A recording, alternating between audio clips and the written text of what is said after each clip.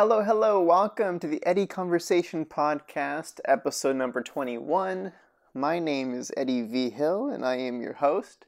This week on the podcast, I had the pleasure of speaking with an old friend. She's not old, but we've known each other for a little bit. It was great to catch up. It's been a little while. We talk acting, Los Angeles living, plenty of other stuff. But before we get into that, I do want to remind you that this podcast is available in video form as well. If you do want to watch along versus just listen, you can find it on YouTube there by searching the Eddie Conversation Podcast. And if you are a fan of the show, please consider leaving a review, subscribe, rate, whatever platform you're listening on. That would be awesome. Thank you so much.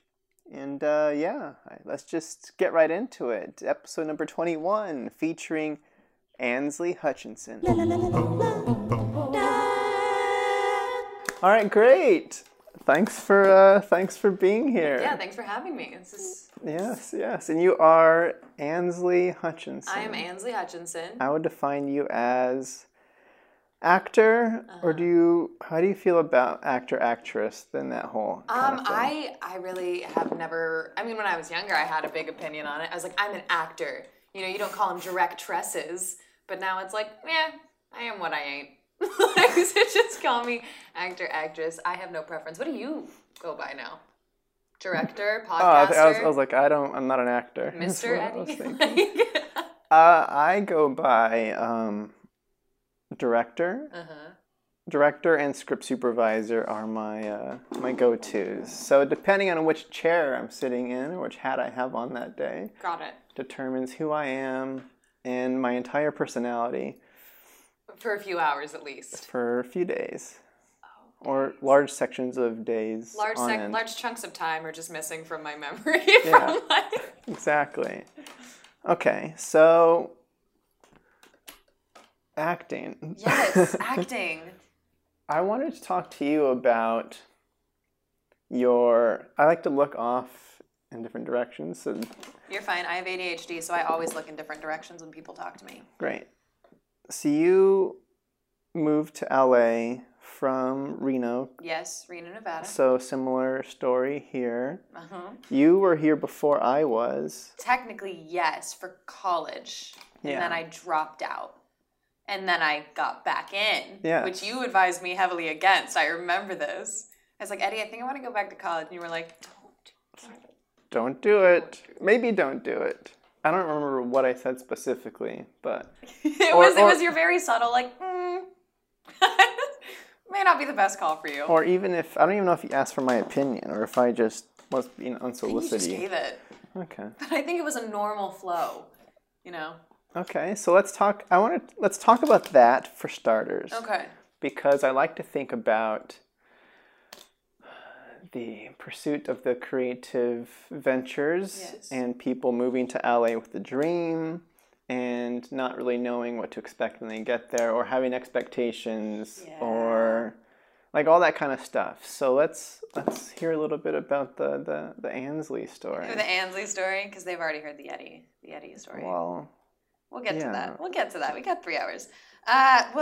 Honestly, the first time I came down here, my mom grew up in what's the beach by Redondo? Oh, I can't believe I'm blanking on this. Torrance. She grew up in Torrance. And so we would always come down and visit California and stuff. So it wasn't super strange. It was strange because for once when I was in California, my mom wasn't right next to me. But I was only 18 then.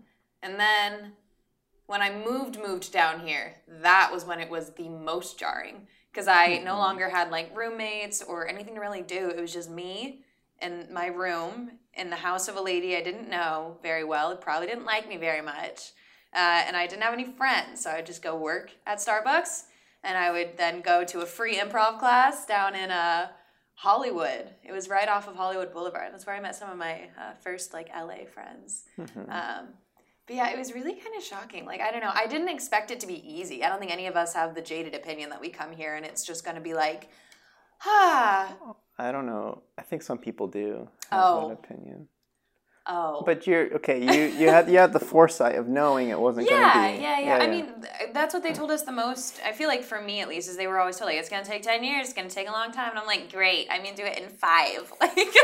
I knew it would take a minute. I just don't know how long. But I would say I have a much firmer grasp on life here and like at least what I need to do for this chasing the dream thing. Like, I don't know. It was just really scary when we first got here. But I don't know. It's been like 3 years now. So you were, which part of town did... I was in La Cañada, Flint Ridge, like right off of Eagle Rock area. So like 30 minutes west of Pasadena. So I was like close, like the Americana, like 24 minutes away from Americana. Okay. You know what I mean? I know Pasadena. Everyone knows Pasadena. All right. So what was you mentioned the living situation. Yeah. You mentioned improv classes. Yes. What, were you going to college initially at that time too? No, so I went to Schmount Shank Ferries. I don't want to get in trouble if I say the real name, so I won't. Just in case, you know. Sure. Just in case. Protect legal liabilities. I think I knew you then too. Or no, I started hanging out with you when I moved down here the second time. But, so I was in school for that. I was doing film, but I wanted to do acting, and they had basically, I know, that's a weird thing. Well, she's air quoting if you're not watching the video. So when she says film, air quotes, I got confused. Because I was only there for acting. I wanted nothing to do with like I didn't want to, I don't know, I'm not like a movie person. I have really bad attention. So it was really, really hard for me. But then I dropped out. I don't even know what you would really call it. I left. I wasn't intending to go back to college. And I went back to Reno for the holidays, as you do. And I was like, okay, well, I want to be back in LA. So I kind of need to get back there. So then I moved in with my loose friend's aunt. I didn't really know either of them very well. But I moved in with her aunt. I rented a room in her house. And then I was not in college, but I was miserable. So I was like, I guess I'll go back to college. Like, I guess I'll give it a try. So I applied on a whim. And then my mom was like, hey, there's a big acceptance letter here for you. What's that about? And I was like, oh, yeah, it's just impulsive. I don't know. I may not go. And then I've been in school for 3 years. So. Okay. So let's dig into that a little bit. Yes. So why? Why what? So you mentioned... you said you were miserable. Yeah. And you applied because you're like, I guess I'll just go to college then. Yeah. How did that? I don't know. I think I just kind of, like, I know it sounds really drastic because I was 19 and had only been here for a few months, but like life, at least like the day to day had gotten so monotonous and like I was so lonely and just didn't know what I was doing. And I had started auditioning pretty early, like, because my agent would send me out for some good things, but it was like I didn't know anybody and I would try to connect with the other actresses, but of course there's distrust there and of course there's competitive nature there. And so it was just like, it was like being back in middle school almost, except you didn't get to go home and like, I don't know, like talk to your mom about your day. Not that I do that anyway. Sure. But it was just, I wasn't ready yet. I think I needed to be here at 19 to realize what the city is really like, to understand like, oh, you need thicker skin to be here. And so I think that college was kind of my buffer to that at least. Or at least it was something, because I didn't have a plan, and I wasn't booking, and I was miserable, and I was like, I don't want to do this anymore, and I don't know what to do, and I need someone to tell me what to do. And I was like, okay, what would I like to do? If there was nothing I had to worry about, if I'm not worrying about time constraints, I'll go back to college, because I do love to learn. I really, really do. And so I enrolled, and then I got into the acting program there, and it's actually been like one of the best decisions of my life. Like I have learned so much and met the best people, and just literally the only thing I regret is this last semester, because I feel like at the end of winter I was like, okay, I'm ready to go now. Like, let's do this thing. I'm gunning for it. Let's go. And then you just gotta wait to graduate, and like I don't even want to do it. So you don't want to graduate? No, I want to graduate. I just like it's too. The classes we've done are redundant at this point. Like we're getting information from different industry professionals, but it's wrong.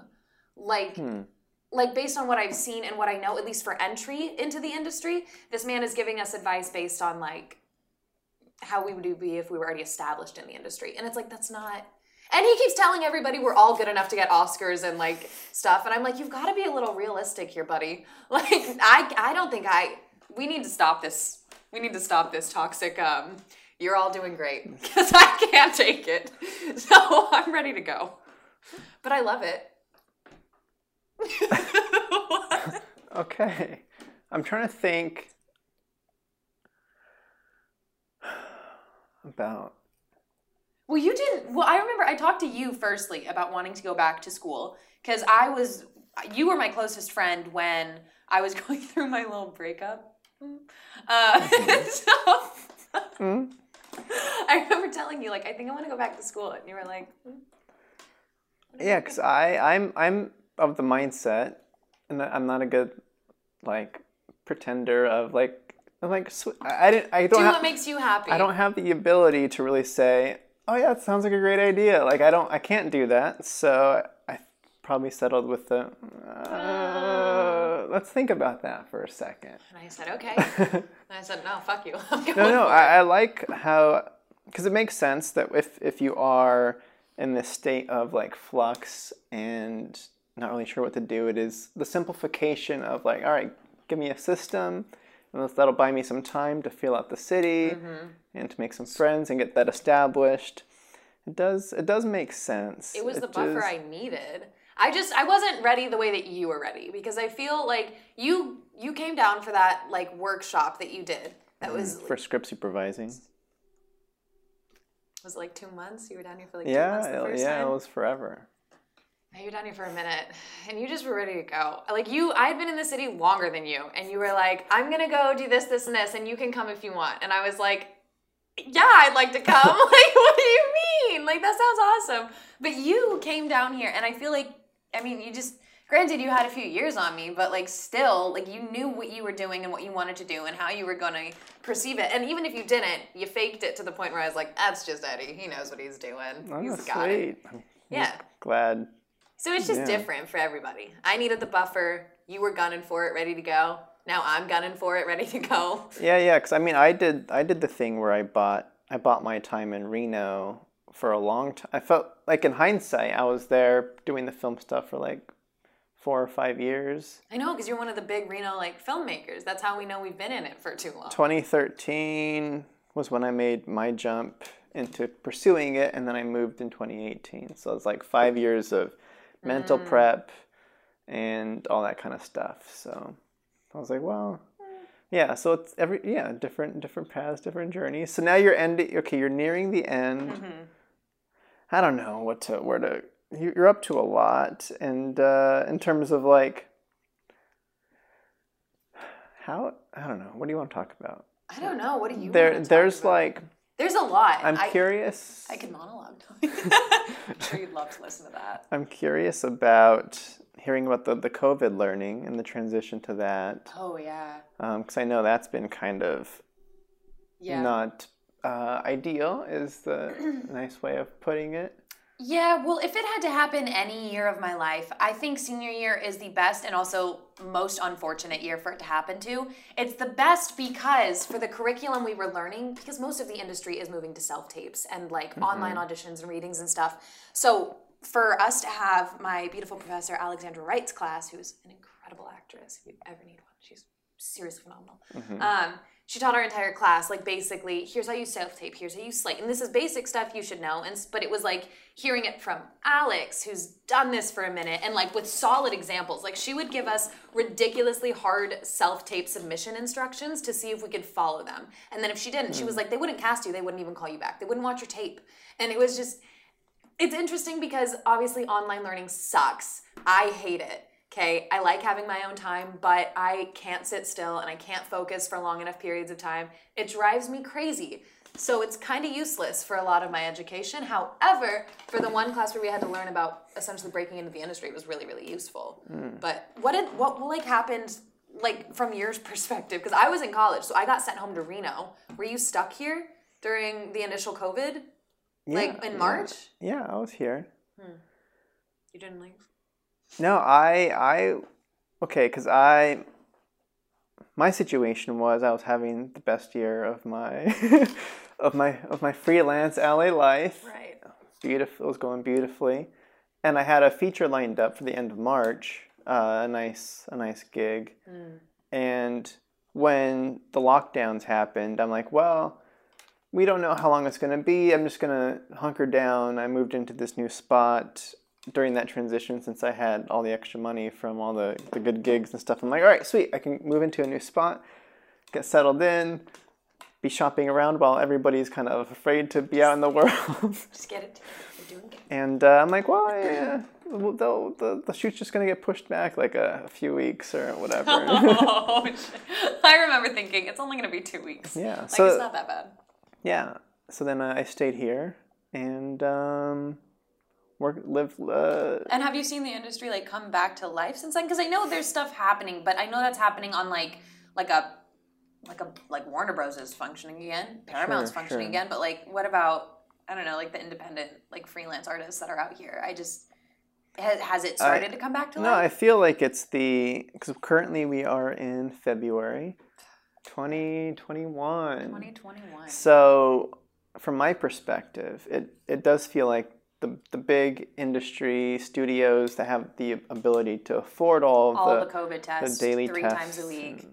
Like those are the people that are back. Yeah. And the indie side is struggling to figure out what's going on. And I'm getting, I probably worked like 7 days in the last few months. It's been crazy. Yeah. Probably more than that, maybe 8. Maybe at least 9.5. Yeah. I worked a half day somewhere in there. So I've really been getting into the Zen state of just like, all right, the art of doing nothing. Let's sit here and enjoy silence. I feel that because you know me. You know I can't stop talking. Mm-hmm. You know I'm always going. Yeah. COVID killed me for the first part. And I know that was like universal for like the world, except for the anti-maskers who did not. Whatever. We digress. COVID was pretty cool because I feel like, I don't know, it definitely was like a really reflective period of like, oh God. Self-reflective? Yeah, well, it's like the superficial stuff that like kept me distracted isn't here anymore. So like, what do I do now? What can I do now? Who am I? What am I? I learned piano. That was what I did. Oh, really? Yeah, I taught myself. It was really fun. It's really hard. I'm not good, but I love it. Nice. Yeah, because you is it safe to describe you as an extrovert? Oh. Yeah, that's like one. I feel like that's. Sorry. Yes, originally, but now with COVID, I'm like, well, not even with COVID, just like the time alone. I'm like, I don't want to see anybody. Okay. I feel like I should be worried, but also I'm not. An introverted extrovert? Yes, if that is a thing. So I think I'm the. You're an extroverted introvert? Yeah. I would agree with that. Yeah. I would think that is an absolute balance. It's like your alignment. Like I would say you're like, I don't know, like lawful good, maybe true neutral. Who knows? But I just learned about those. Oh, really? Yeah. Do you know what you are? No. Oh, I'm chaotic neutral. I'm not a fan of labels. I'm just kidding. My God, they're so fun though. You know what? That sounds like such a type 4 thing to say. Have you taken the Enneagram yet? Mm-hmm. You have? No. I don't even know what that is. Oh my God. You need to. I mean, I guess you don't need to. What is it called? The Enneagram. The Enneagram?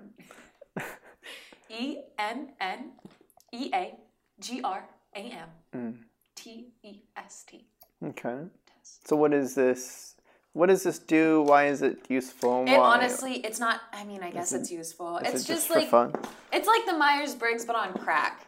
Like if I had to describe it as anything, because you take like a long test. Like it's a long test. It's like I think 14 pages of different questions, and you answer them. And basically, this test will calculate based on what you've put in. And it's all like how you dealt with conflict as a child, how you deal with conflict now, how you respond to different stimuli. And it's obviously based on your responses, and not all the answers are 100% correct. But then after that, it like tells you percentage-wise like where you lie on this chart of 1 to 9. And 1 to 9, each number has like a different name because it represents a different like mental group of people.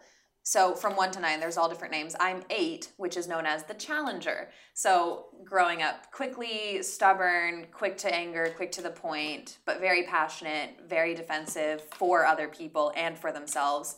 Very hard to get to. So I'd say you're a 4 because you're like, I don't like labels, which makes you sound... What's a joke? Like the individualist. It's a joke. No, I know. But seriously. I would say you're probably a 3-wing 2.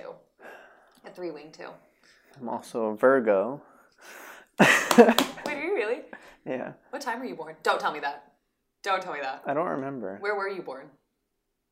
Albuquerque, New Mexico. Oh, really? Yeah. Oh, interesting. Wow. Does that matter?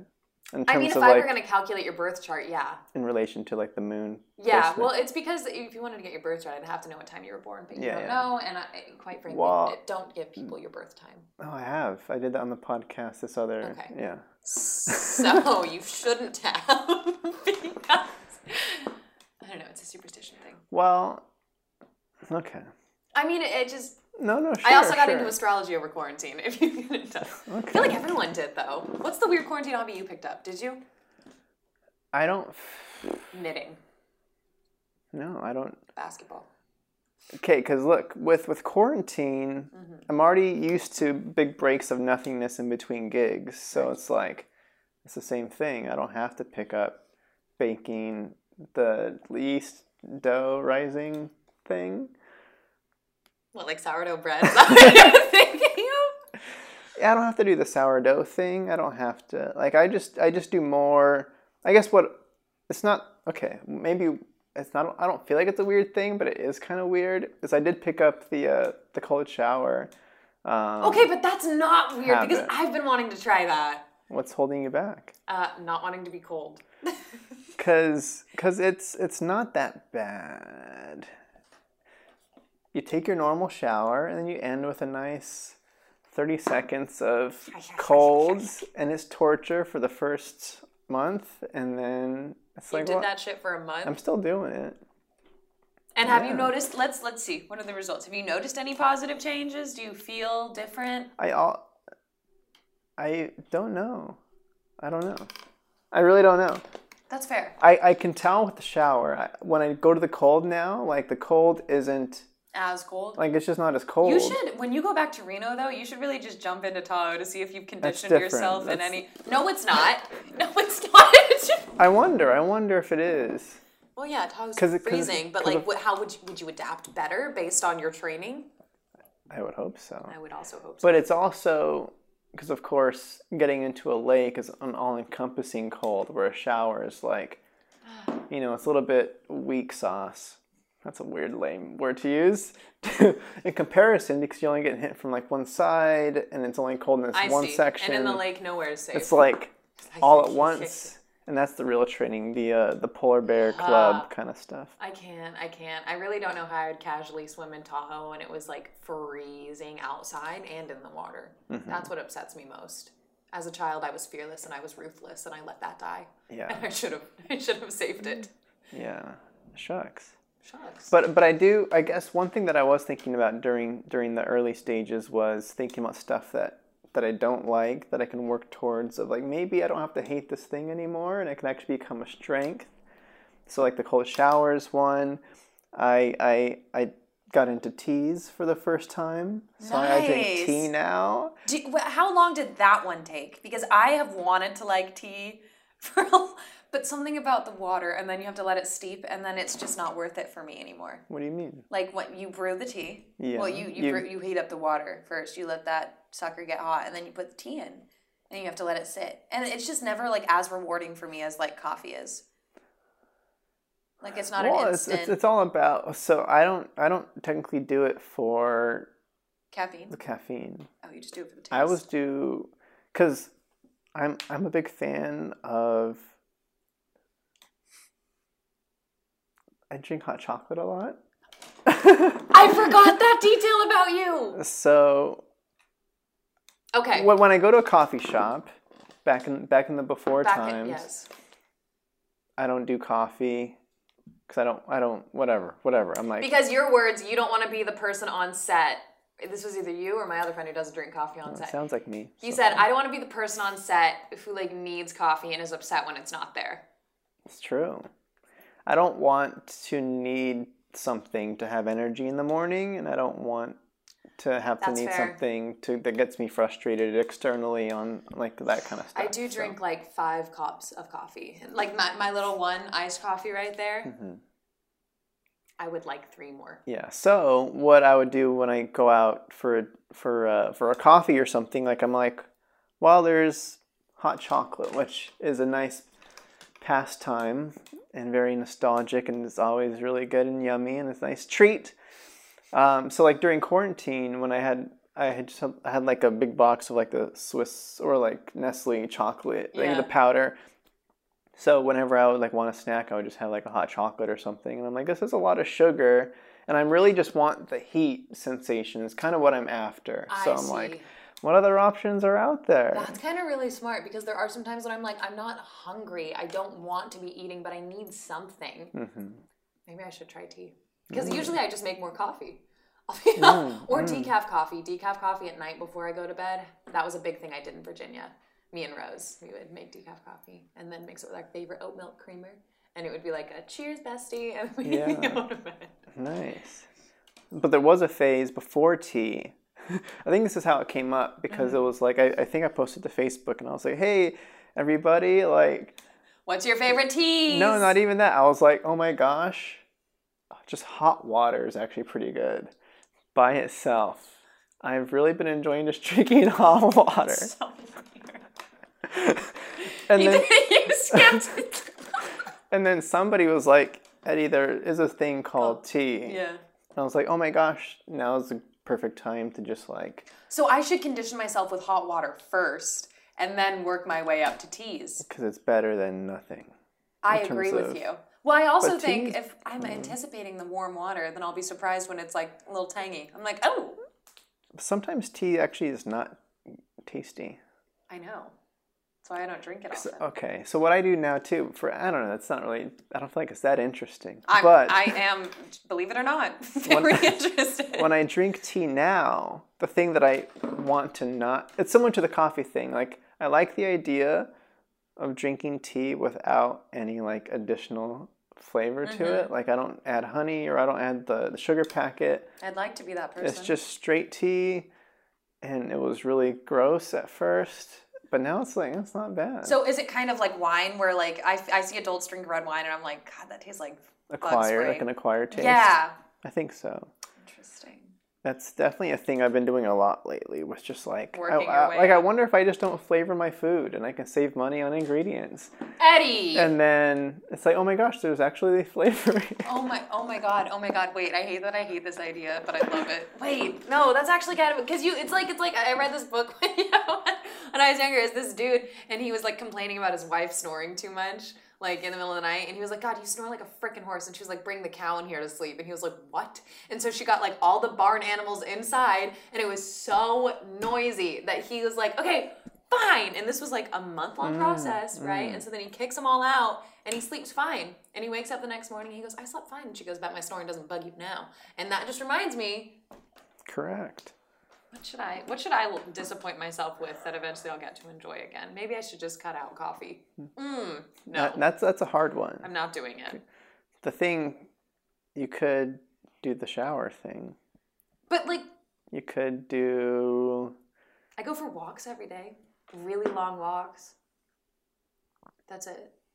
Because what I feel like what we're talking about is just routine building, right? Like you're adding stuff to your daily routine that is going to become the norm.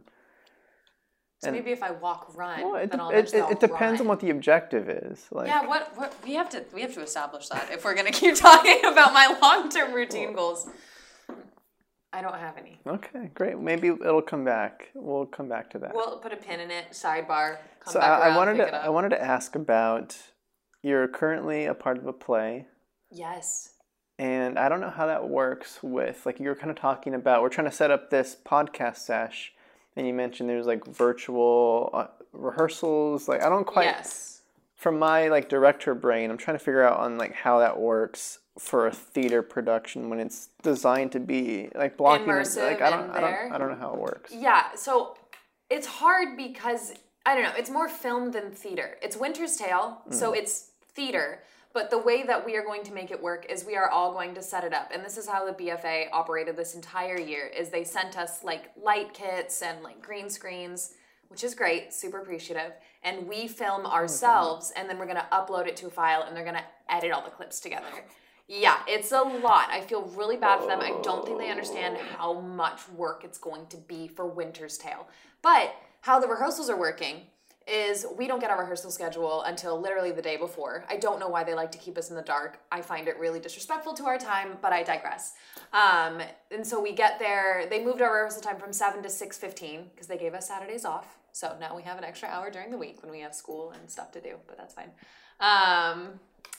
Whatever. And so we get there at like 6:15 and we just literally work through each scene. And so we have like a tentative block schedule for what we're going to work that night. How long it takes, we don't know. And so it's more of like, last night we did a lot of blocking for like how to enter and when to exit your box, but it's only for the big scenes like the prologue scene and this courtroom scene. And so really we're just working like the dialogue of it, and like you'd be surprised how well you can actually connect with people through Zoom. Like it's honestly shocking how powerful some of this stuff is. Like I cry every time we do this one scene. It's just, I think it's a testimony also to the directing. It's very hard. It's not the same thing as theater at all. I miss it so much. I wish we were all together and just able to do this, but we aren't. And this is honestly not as bad because it's fun, because you look at the cast members and you can just text everyone while we're in rehearsal and watch everybody react. And like we played Nose Goes last night, and it's just silly, stupid stuff, but it's honestly a very nice change from not talking to anybody. Yeah. So. Okay. So you have a green screen? I do. And you shoot, like, I guess you haven't gotten to the point where you're actually shooting the stuff yet. You're still rehearsing. We're all working on rehearsals. We don't start shooting for like 2 more weeks, I believe. I think we have 2 more weeks to run it. I'm trying to think about the edit. Well, because I thought they were going to edit us all, like, with green screens, right? You'd think they could all edit us together, like, in the same place, because they've done that before. No, they want to keep us in our separate boxes. So the only thing... I'm waiting. Dude, no, I'm waiting. I just saw the reaction in your eyes, and I was like, that was mine. That is mine. I also don't know where our eye lines are. Like, I don't know if during The Winter's Tale we're supposed to, like, look into the camera and be like, thou tyrant. Or, like, connect. Like, I literally have no idea. I don't know how it's going to look, but she's described it. That would be a director question. I guess you get to at some point, right? Yeah, our director is great, love her to death. I don't know why she gets irritated when we ask her questions. I'm like, what do you mean? Like, we have a right to know this stuff. Yeah. Like, when we asked them for the first rehearsal schedule, because they hadn't given it to us, they were like, hi, yeah, here it is, and they sent it out, and then they messaged back Rose, who had asked for it, and been like, we actually had to rush that because you asked, and it was like, you've known about this production since September. We've been the ones waiting in the wings. What do you mean, like, you had to rush? None of us know what's happening. And they also scheduled a lot of their rehearsals at, like, class times, and so I told them, I was like, hey, I have class during that time, and I just get an email back, can't you miss a few? I said, what? No! Anyway, had to work it out, so I did miss them. But, like, the whims of the theater department shall not be denied. What can I say? No. But yeah, overall, it's going really well. It's working a lot better than I thought it would. It's not my favorite thing in the world, but it's a nice change. Yeah, it'll suffice for now. It'll work for now. And plus, it's like, if my camera quality is good enough and I'm happy enough with the final edit, I can probably put it, at least some of it, on my reel. Not a lot, because people don't like Shakespeare as much, but like if I can slip a little bit in there. Sure, ideally. Bingo.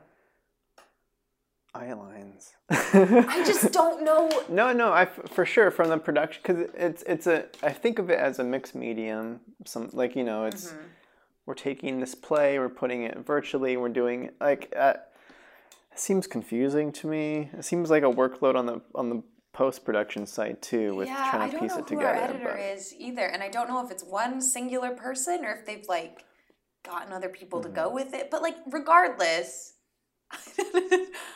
I don't know. I really don't know. Yeah, we'll see. We'll see. We will see. The funny part is people being on different coasts and having to be up until like 1 a.m.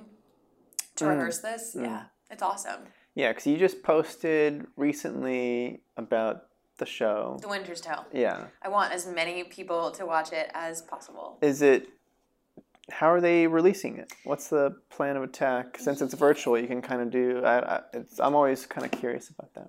Last semester when they did... Because we did like new works and like studio shows. I don't know why I'm doing quotes, unquote. It's just because these are like terms that I know that you don't know. Yeah, new works. New works. I'm sure you can assume I don't know what it is. It's a new work. So... But what we did is you have to buy tickets, which like I understand because APU's broke. My university will not be there in 10 years. It will not be there. It does not have the funding.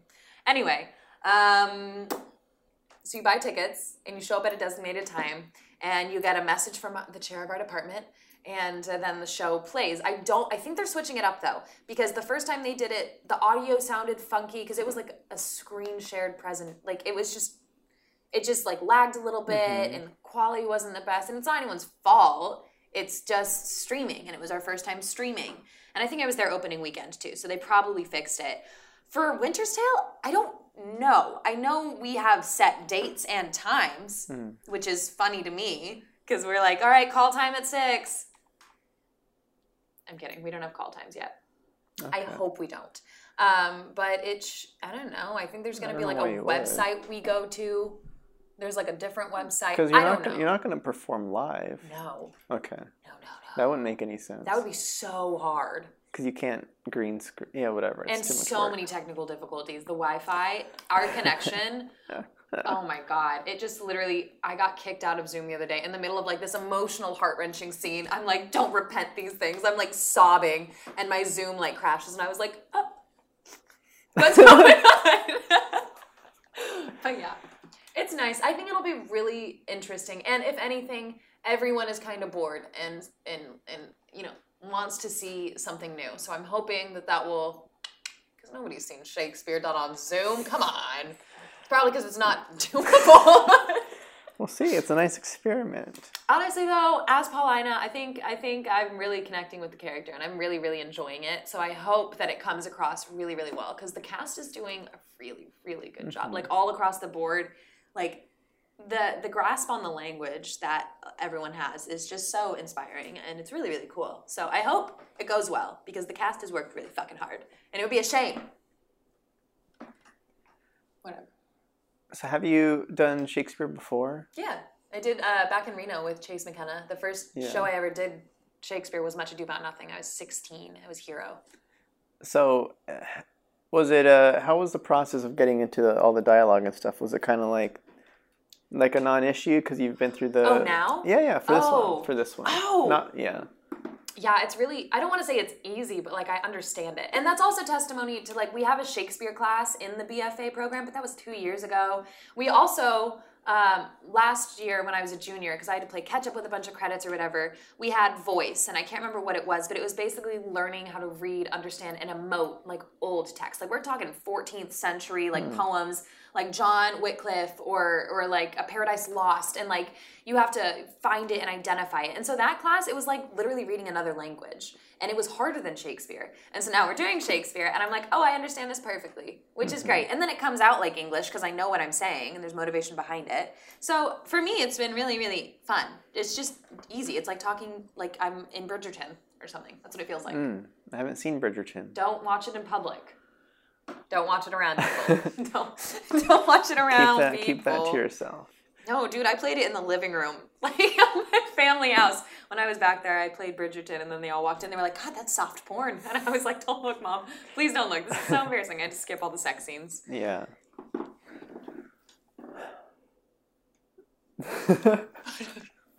Great. I'm trying, okay. Mm-hmm. Why? What are your thoughts on like Shakespeare Online, though? Like, you think... Well, have you done any, like, live events, I guess, like, during this quarantine time? Like, workshops or, like... Well, okay, because I guess the reason I'm so curious about it is because there was a time, because finished post-production on It's What's on the Inside, the feature that you have a part in. Which, Margot. Yes. I like the way you spelled it. Yes. It was a nice surprise. Yes. So, like, I was trying to figure out how I want to roll this out, because it's not, I can't do, like, an in-person premiere. I can't, not that, I didn't expect it to go to, like, theaters or anything, but, like... It would have been cool to have the opportunity to, like, maybe rent out a theater for, like... Yeah, have an in-person premiere, maybe festivals, like, whatever the case. I'm like, all right, what are the options? I guess virtual is a place to go, and I've seen certain independent films do their premieres online, and they're always kind of, like... I never want to be a part of that experience as like a viewer, just because I'm like, well, it just doesn't feel like I don't want... During quarantine, I've had a hard time really connecting with narrative work, like watching narratives has been really difficult because I'm just like so stressed with the world that I can't focus on it. So this feels like that, where I'm like, they try to have the impersonist with like the scrolling chat on the side and like interactive stuff that you can kind of do after you watch the film and Q&As, and the Q&As are always like crappy pre-recorded kind of stuff, and it's just there's no opportunity to really connect with the people that are watching your stuff, and you can't really be in the room and hear the reactions to your film. So I don't. So regardless, we have figured out it's going to be a classic. I haven't told you about it yet, but it's releasing soon. It's not public yet, so I'm not going to say it here, but it's on the calendar. Which month? Wait, don't just point. It's right there. I can't. Okay, you don't have vision. I don't. I really don't. But regardless, like for instance, there's some film festivals that have been virtual. Like the Austin Film Fest, I got a pass to that one. Nice. And it's interesting how they do it, where it's more like, here's a set time that this block is going to be available, and it's available for 12 hours. Nice. So you can log in at any point during that stuff and watch as many as you want in that block. And then they have their Thursday stuff and Friday stuff, Saturday stuff. That's kind of cool. And it's kind of cool. It's like, oh, sweet, I can kind of... There's still like a release schedule plan, but it's flexible to the viewer. Which is what we like. Right, which is like, when I think about what you were mentioning is I don't like when there's only one specific time where it's like a watch along. And then I couldn't pause it either when I was watching it. Yeah. And so I like left to get a snack, and I came back and like suddenly someone's crying about a divorce, and I was like, great, so I missed something. That's what I'm realizing. Which is the same experience with the movie theater. That is true. Wait, yeah, that's true. Me forgetting movie theaters exist because it's just been so long. Yeah, so they're trying to replicate that experience. Is you can't pause it. I didn't appreciate the artistry that kind of went into thinking about the movie theaters when they did that, obviously. No, honestly though, wait, so are you doing it like the Austin Film Festival for What's on the Inside? It's just going to go to some platforms and be up. Hit up a Twitch streamer and talk to them, because they got some crazy shit going on. I watched some Twitch streams and I'm like, that was really impressive how they did that. Interesting. And so they might have some more insight on how to live stream your film and then also like talk to the viewers before and after. That might be a very viable option. I would talk to a Twitch streamer. I like it. Well, also, you can wear the cat ear headphones. Nice. You're like, hey, I'm Eddie. Welcome to my movie premiere. Welcome. Nice to see you in the chat. Can you point better? Is it in the middle? It's the only item on my in my living room. There's a 3-month calendar, and there's one item that's circled. I got it. Yeah. I got it. Sorry. Nothing else is circled on my calendar. Sorry, in my defense, it starts with an R, not a W, and that's what I was looking for in that little circle. Do you see what I... Well, the movie actually starts with an I for It's. Well, I was thinking of What's. Yeah. It's What's on the Inside. Yeah. So regardless. I'm excited to see it. It's pretty good. I'm really excited. It's not bad for a first feature, I would say. You said it's not bad for like... I like to undersell. All right. Let's jump to a new topic. I'm looking at what we're talking about talking. Let's talk about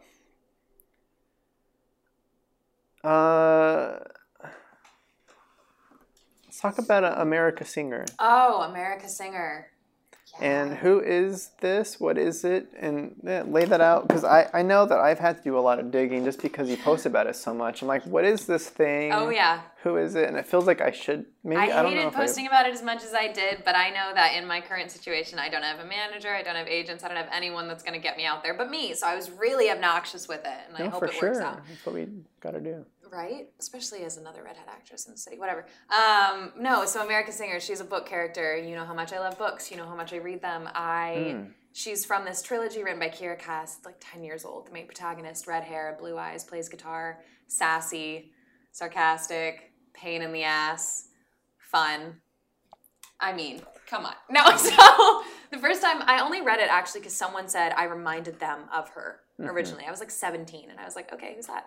And so I read the series and I was like, oh, I love this character. Like, this is fun. She's imperfect. She's kind of foolish a lot of the time. I love that she makes mistakes. And back then I really wanted to be America's Singer, but there was nothing in production, blah, blah, blah. I moved down here, go to college. Completely given up on it, if I'm being honest. And then April 10th, 2020, they announced, by the way, the selection's going to Netflix. I was like, oh, cool. Like, I'm done with that part of my life. I don't want to try doing that America's Singer thing anymore. And then my friend messaged me the tweet and was like, hey, just so you know. And I was like, no, I know. And then I was like, okay, I'll try. So it's just basically like, she's just this awesome book character, and it's being directed by Haifa Al-Mansour, spearheaded by Katie Lovejoy as one of the screenwriters, along with Kira Cash, who's working on the original team. It's produced by Poya Shabazian. It is going to go through Denovi Productions. So it's like, I've done a lot of research into this, and it's a big, big deal. Like, since the news has come out in April, I started my campaign of like, hi, I want to audition. That's what I want. I just want to be able to do this. And then from there was like dozens of campaigns that popped up on the internet. And I was like, shit, like, what have I done? Because now, if anyone is looking to the internet, they're going to be like, oh, there's a bunch of fangirls who just want to do this. And so it's like, crap. That immediately takes my credibility down. So I stopped posting about it. I've just been working on, like, I don't know, doing what I can as like an actress about to get into the industry. Like, I'm just remembering as much as I can and writing down as much as I can and getting my headshots and doing my demo reel and all the stuff we need to do. But it's honestly such a long shot, obviously. Like, it's crazy. And there's probably nothing that's going to come from it, but I want it really, really bad. And I fought for it really, really bad. And I've just been thinking about it all the time. So I hope I get a chance to at least audition, even if it's just to be like, okay, like, let's just throw our bone. You know? Yeah. But I would kill. I think it's one of the roles, and I've always wanted to do a book to movie adaptation. So, you know, it's a long shot, but it's a real dream, and it'd be awesome. So, okay, when I think about dreams, it is difficult to kind of plan out, like, all right, sweet. For instance, I've talked to you about my dream before. It's like, all right, sweet, I want to direct a Marvel movie. Yeah. Long shot, like, what can I be doing toward that goal? I'm curious about, because it's weird with roles. I told you even while you were doing it, I had a friend whose dream was to be in a Jurassic World movie, or because Jurassic is like her favorite thing ever, and she's got her whole social media is all around being in the movie. She's Jurassic Jen on Instagram. Wow. And we shot a video, like a pitch video, to kind of, help go viral kind of thing was the idea. And it was kind of cool. Like, that was her objective. She just wants to be in the new Jurassic World movie. And being that we're in Los Angeles, the other cool thing you hear about is this, in the before times, maybe soon too, is you can actually see people around. Yeah. Like, there's events happening, and you can like go to a Q&A where the people that are producing the movie or the director's going to be there, and you can also be there, and you can hound them down or have a nice authentic encounter. Well, I couldn't do that obviously because of COVID, but I did and I shouldn't have sent it as early as I did. I wasn't whatever. I made an entire portfolio, and I worked really, really hard on it. And it was like photos that I had taken that I thought represented the character. Now, totally changed the photos. Hate them. Hate that I sent them out. Totally a big mistake. But then it had my headshot and resume, which, again, would have waited because my headshots are much better now. Ugh, but I was really desperate. I thought this was going to go a lot quicker than it did. So I was like, gotta go. So it had photos of me as America. There was my headshot, my resume. There was a cover letter. So when you opened it up, because the first thing you see is it's a window envelope, because I'm smart like that. The first thing you see when you flip it over is like a redhead girl in a red dress. And you're like, weird. And so my hope was that they would open it and see the cover letter. That was like, hi. Blah, blah, blah. Here's America's Singer didn't have a chance. That's her whole thing, was she was a girl who had no chance of getting selected, right? And somehow she did. And I'm like, I think that should be extended to redhead actresses as well. personally speaking. And so I sent that, and then inside was a little flash drive, and on the flash drive, which took me forever, was my demo reel, and then a monologue that I did from the book. So I was like, hey, just putting it out there, I exist, and here's my work, and I would love to do this, and I sent it. This was so bad. I shouldn't have. Sure. I sent it to everyone that was listed on IMDb Pro as like a part of the project. So I sent it to, I sent it to Poya, I sent it to Hi-Fi, I sent it to Kira, I sent it to Katie, I sent it to Denise, I sent it to Margaret, like everyone that was listed. And this was a physical letter? This was a physical package. Okay. And I was like, none of them got sent back yet, so maybe that's good.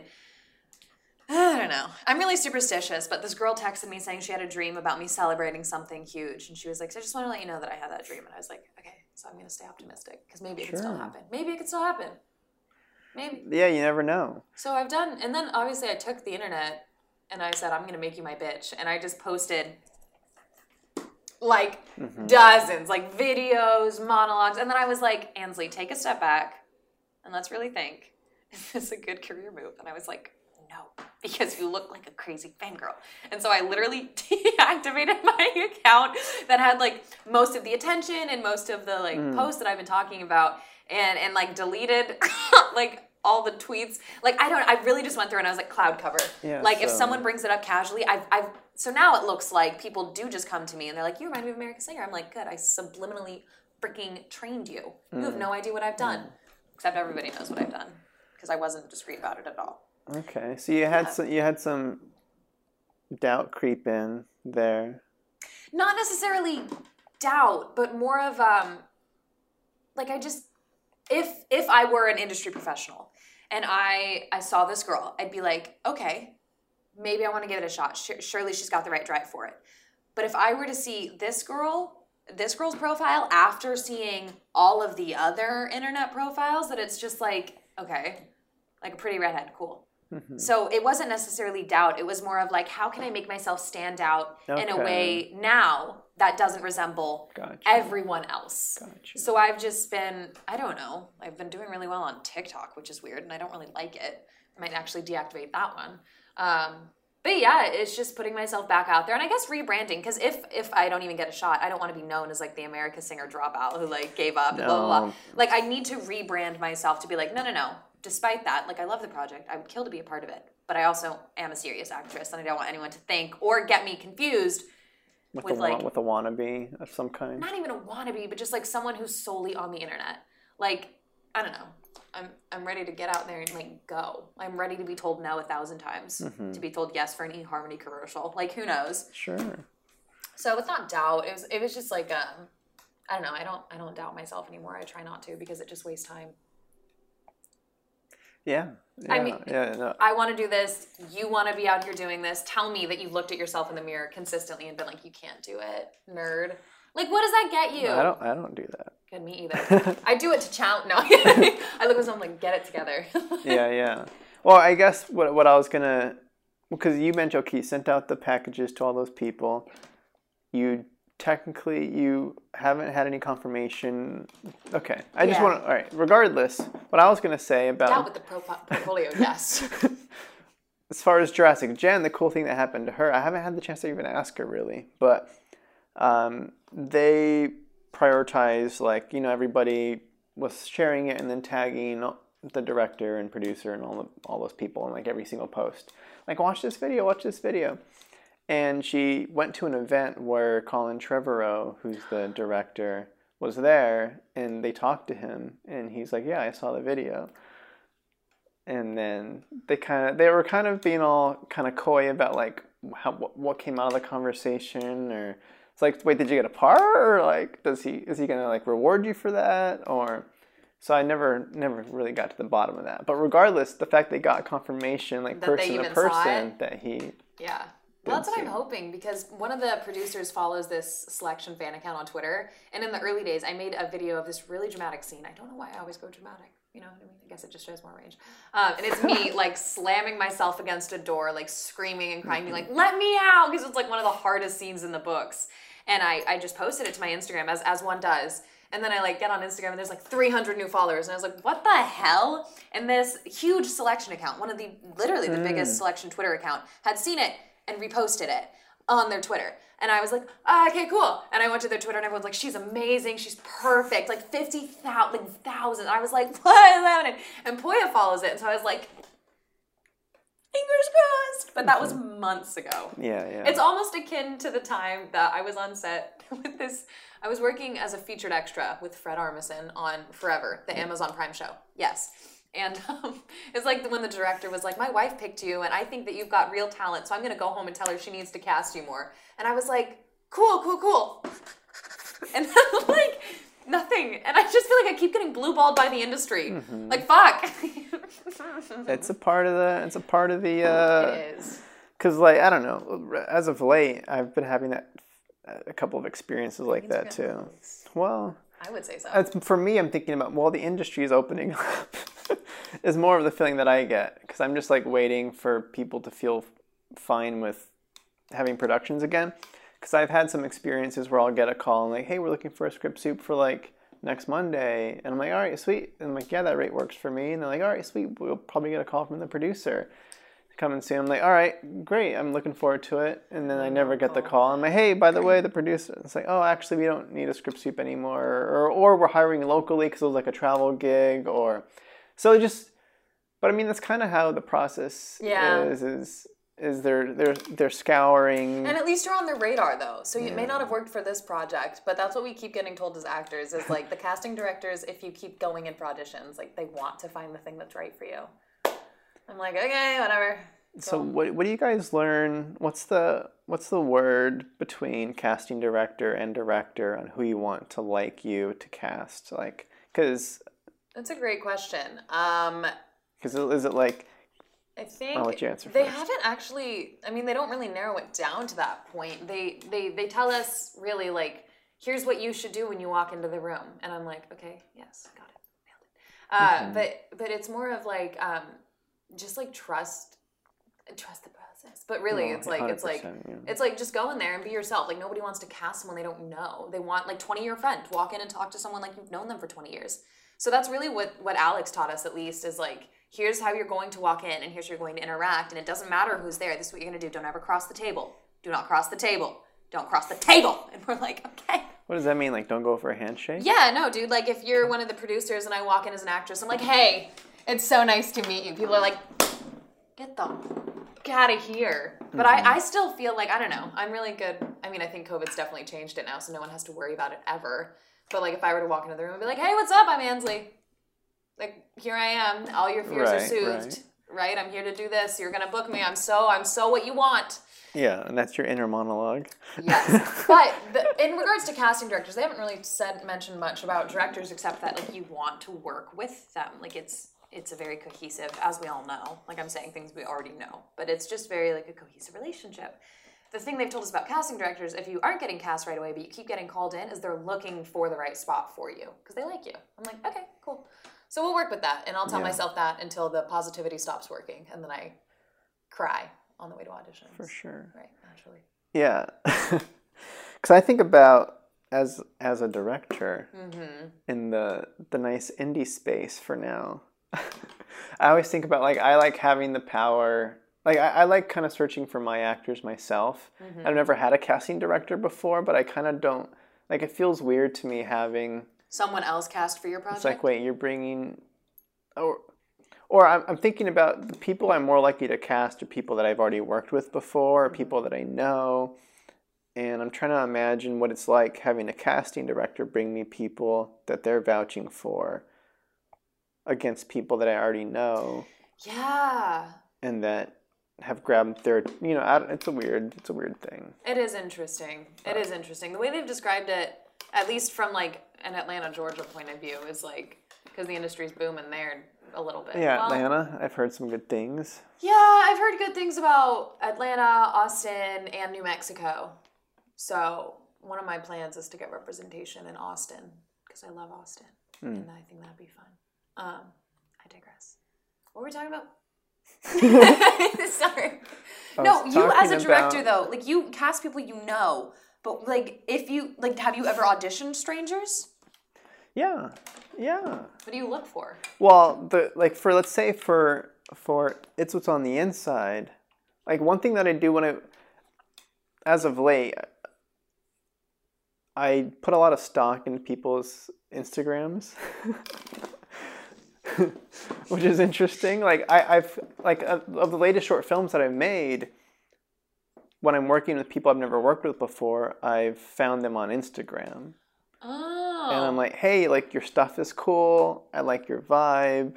I've got this thing going on. Are you down to be a part? What if they suck at acting when they show up? And they haven't so far. That's pretty good.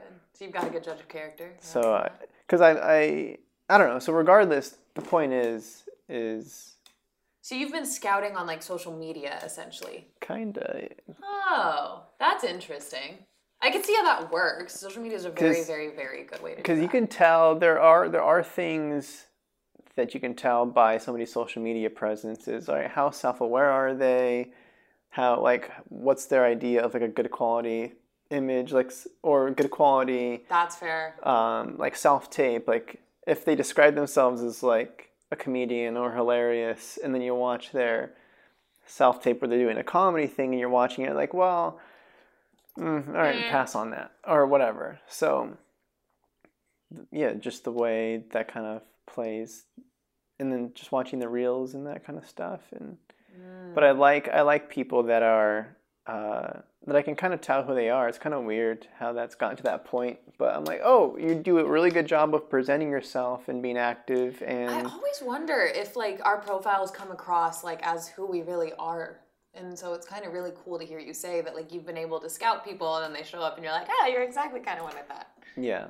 Interesting. Because people are getting more comfortable with like doing stories and talking and like ranting about something or really being overly open about their emotions. I'm like, whoa, you're a very open person who's talking very big blocks of text. And my Finsta. That's what my Finsta is for.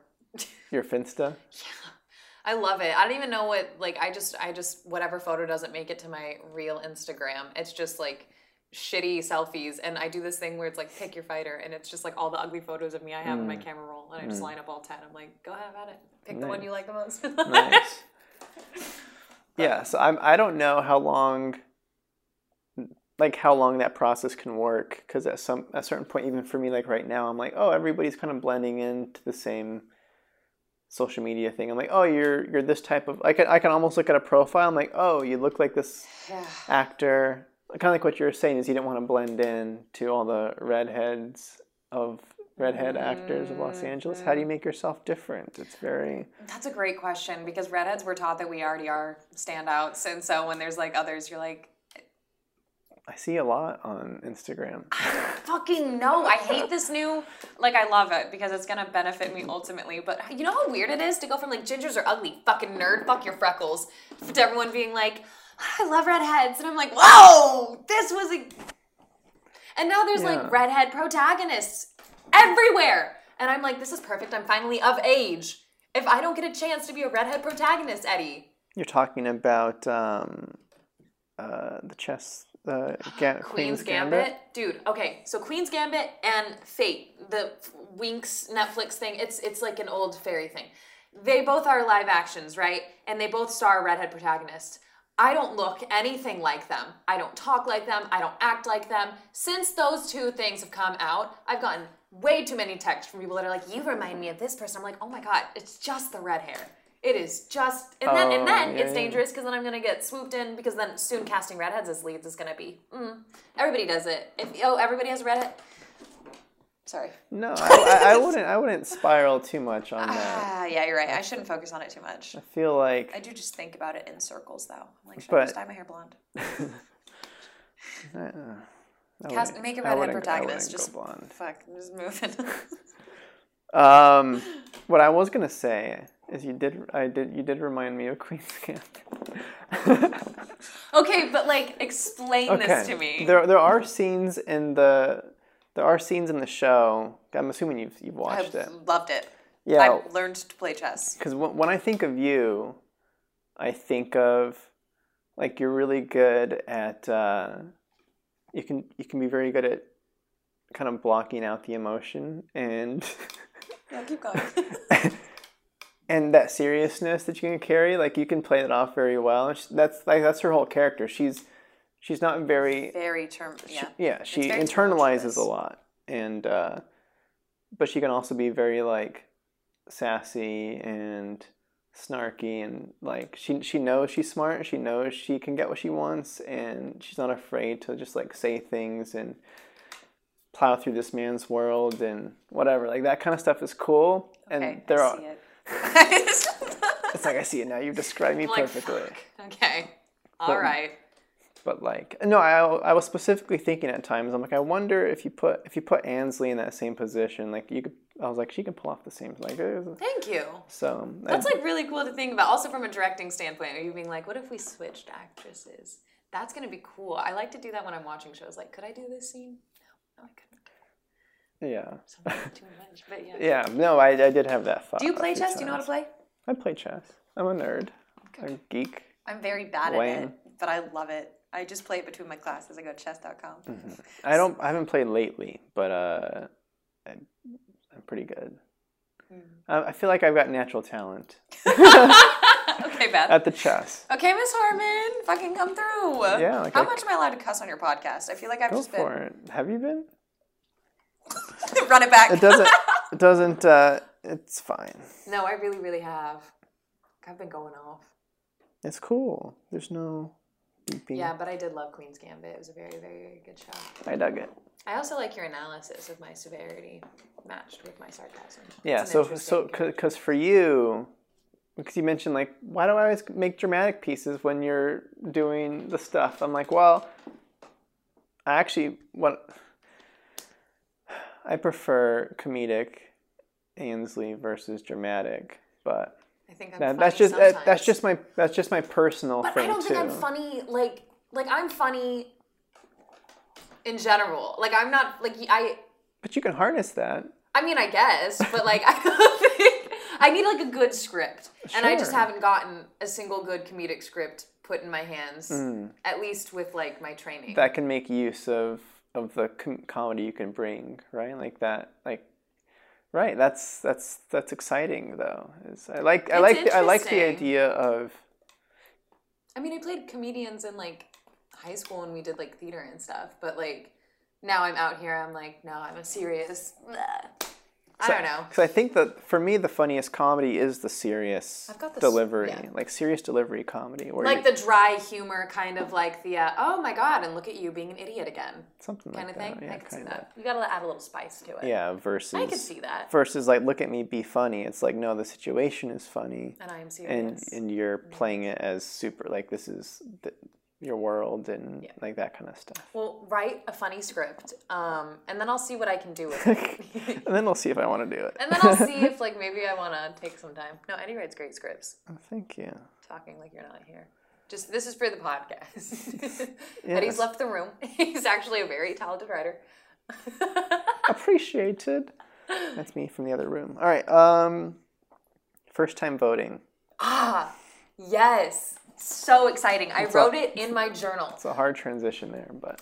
Yeah, but it's a good one. Okay. I was so excited because I missed the 2016 election by a month. I missed it by literally 1 month. I was so... Nevada voted blue. I won't talk too much about politics. No, please. But I know that this time I was in Virginia and I was so excited to like call. I called every day. I was like, hey, I just want to make sure my ballot's on the way. They're like, yes, it is. It's like, excellent, awesome. And then I was like on the phone with Okay, so you're talking about this time, for 2020. And I voted in like the Los Angeles primaries 2 years ago. Like I did partake in that. I read the booklet. I really went through and like searched every candidate's website because I was like, this is my first time like voting in anything.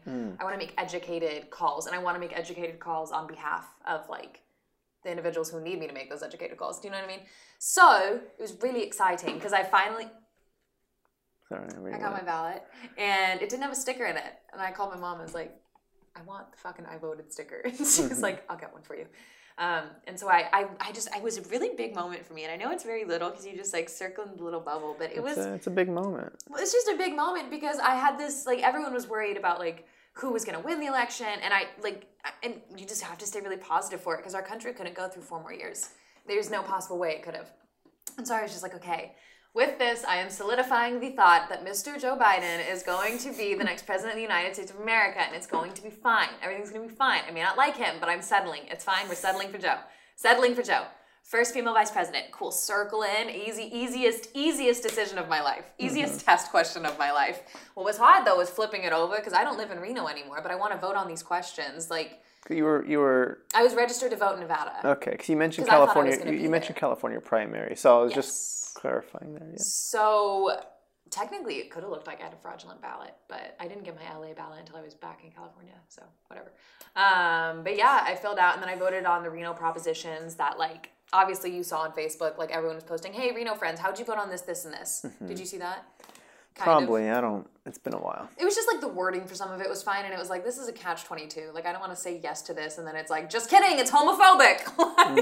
Because there was one they were voting on for, like, gay marriage, but, like, specifically, like, could churches, but it was like a weird dialogue thing, and I can't remember how I voted, but yes, it was really cool. And then I got home, and I waited until after the election had officially been called, and I write down, hey, just so you know, here's what's happened. There is a changing of power and blah, blah, blah, and I put my sticker right there, and I circled it, and I was like, and I had a part in that. And it's just really cool to think about, like, we lived through a historic election. We lived through a historic year. We watched history literally be made, which I think is super fucking cool. And I can't wait to know one day if I have children or, like, grandkids, I'll be like, yeah, Grandma lived through it. Look at my voted sticker. I voted for the right guy. You know what I mean? Well, yes. Right guy, in my opinion. No, for sure. We'll see how everything plays out. Yeah, we'll see, won't we? Everyone was like, 4 years won't be that bad. All of the Americans crawling into, like, 2021. Like, it was horrible. What the fuck was that? Yeah. It was awful. Yeah, I wonder, this is kind of has nothing to do with voting, but how big of a year 2020 will be in hindsight too. Oh my God. Like I hope it's not. It's going like to be known as one of the most influential years of American cultures recently. There's a potential where we forget about it because it was so bad. No, because there's you never know what's going to happen next. That's fair. And it's like, oh my gosh, 2020 was nothing in comparison to 2026. Okay, don't say that. Oh my God, what is wrong with you? I'm just saying. You do not breathe that into existence, Eddie. Interesting. No, I agree with you, but, like, I remember the start of 2020. I remember very vividly filming the countdown video with all my friends, and it's in one of my YouTube videos. I don't know which one, but I remember filming it. I was like 20 video from 19 to 20. Yeah, when you're like 10, 9, 8, yeah. Happy New Year, and then it was just like. Because, like, the new year started, found out I got cheated on, again, what a great way to start, COVID, kicked off campus, as we all were, all college kids were, separated from all of my buddies. Do you know what that was? I don't like a lot of people, Eddie. I missed my friends. And then we had the entire Black Lives Matter movement, which sent the country into political unrest and civil unrest. And it was just like nothing. I thought you were going to talk about the World War III scare in, like, January There was a World War III scare? Yeah, when there was the assassinations of those. I don't recall the specifics. I feel like it was. I don't want to get wrapped into it. Where Trump called a hit on some Islamic terrorists. I do remember. And then that was kind of like a big deal for a second. But anyway, there's a lot happened in 2020. And then I mean, it's just like thinking about the state of the country and, like, then how much there was, like, it was just like one thing after the other. We were like 250,000 Americans dead. Oh, great. People being murdered in the streets. This is horrific. We need to stand up for this. And then it was like, no, we don't like that you're standing up for this. And it was like, why not? What do you... Specific accent choice. I said what I said. And I'd do it again. Yes.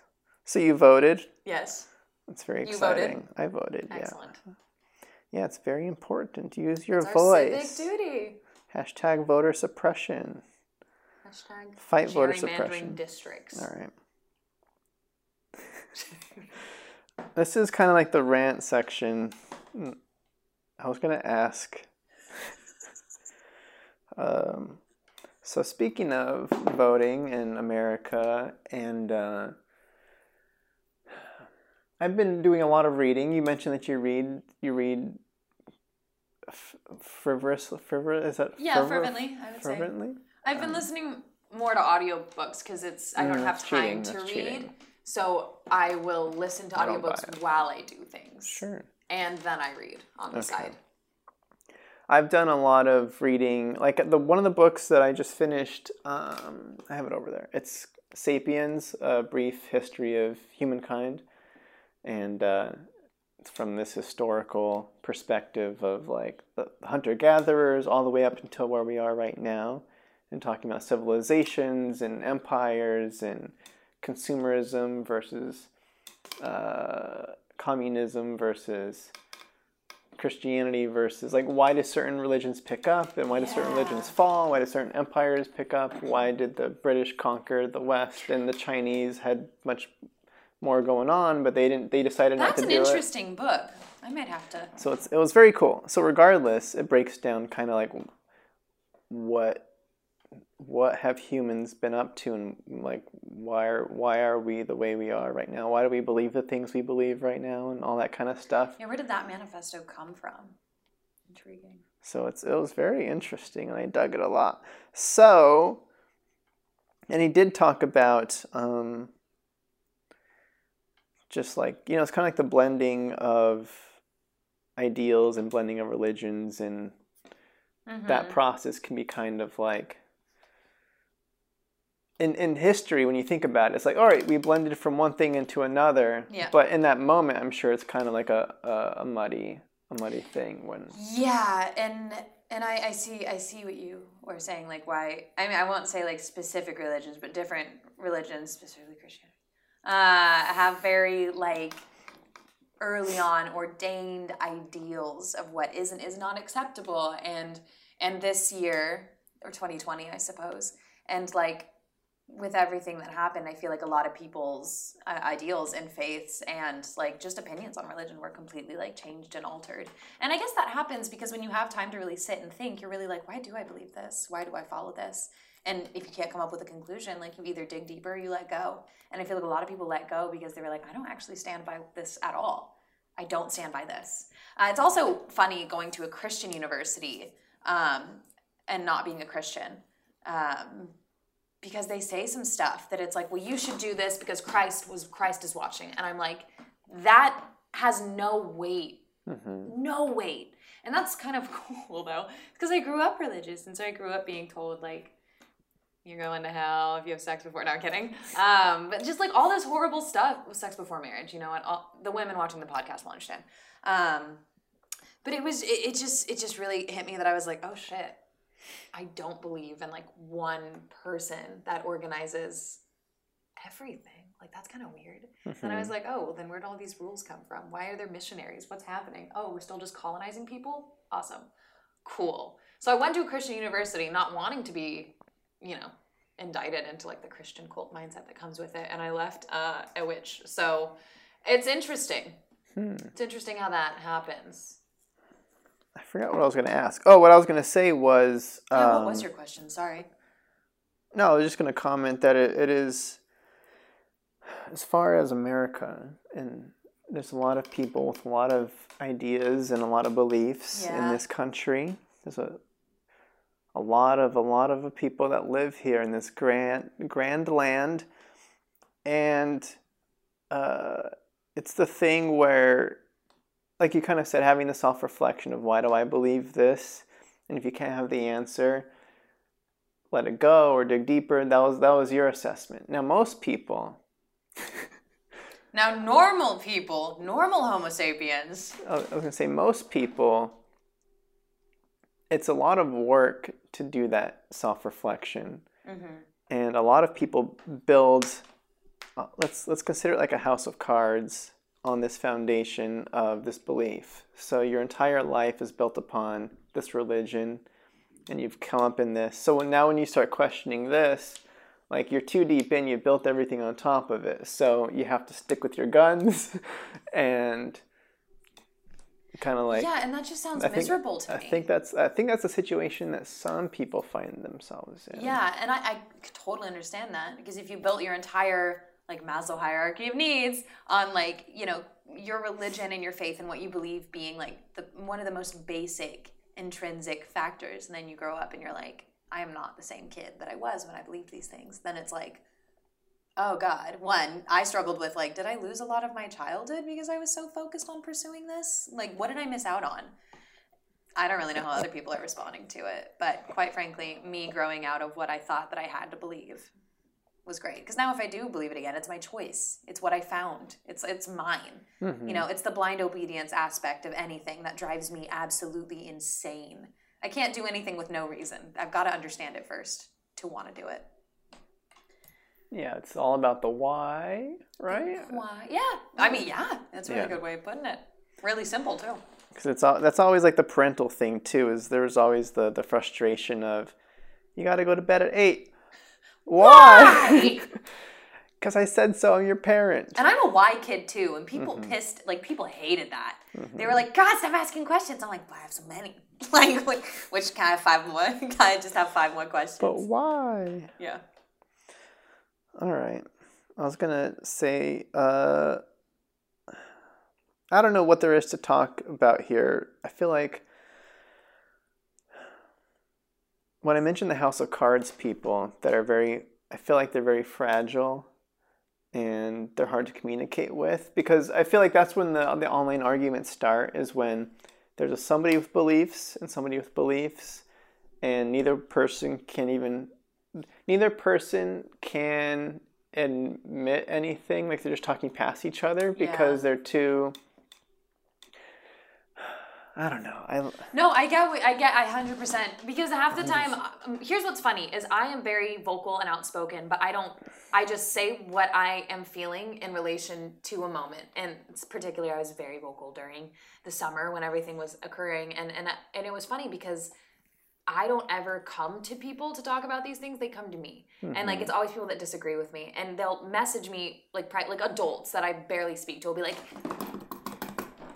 send. And I'm like, what? That wasn't even thought out, and you misspelled your. So I don't know what you want to say. But it just really, like, thinking of the House of Cards people, it's also, I don't know. It's hard to like describe. It's hard to really put into words, but it's like, I'm fine having these discussions with people because, quite honestly, I want to understand why you think the way that you do, because it just doesn't compute to me. The only time I lose it is when you are saying some dumb, idiot stuff, and I'm like, you can't possibly believe that's the truth, and you're saying it. Oh my God, they believe it. Oh my God, this is so embarrassing. And then it's like, I'm in a conflict management class right now, and so we're like learning how to deal with conflicts, and everybody needs to listen to everybody else, and I'm not great at it. Like, I'm always like, what the fuck? But literally, it's just like, you have to know what you stand for and why you stand by it. And people get aggressive and insecure when they don't have reasons. And so I just don't have conversations with people about these things, because if you can't respond well, if it's not a genuine discussion, then like, you just want to argue with me. You just want to make fun of what I believe in. You just want to prove me wrong for no other reason than saying that you were right. And so I'm not going to have this discussion with you, because you didn't start it, initiate it, having the actual goal of wanting to talk. Like, you just wanted to bitch and moan to me, and you thought that I was going to be okay with it. No, I'm unengaging. So how do we get from realizing that they're just there to argue to transitioning into productive conversation and conflict management? It's hard.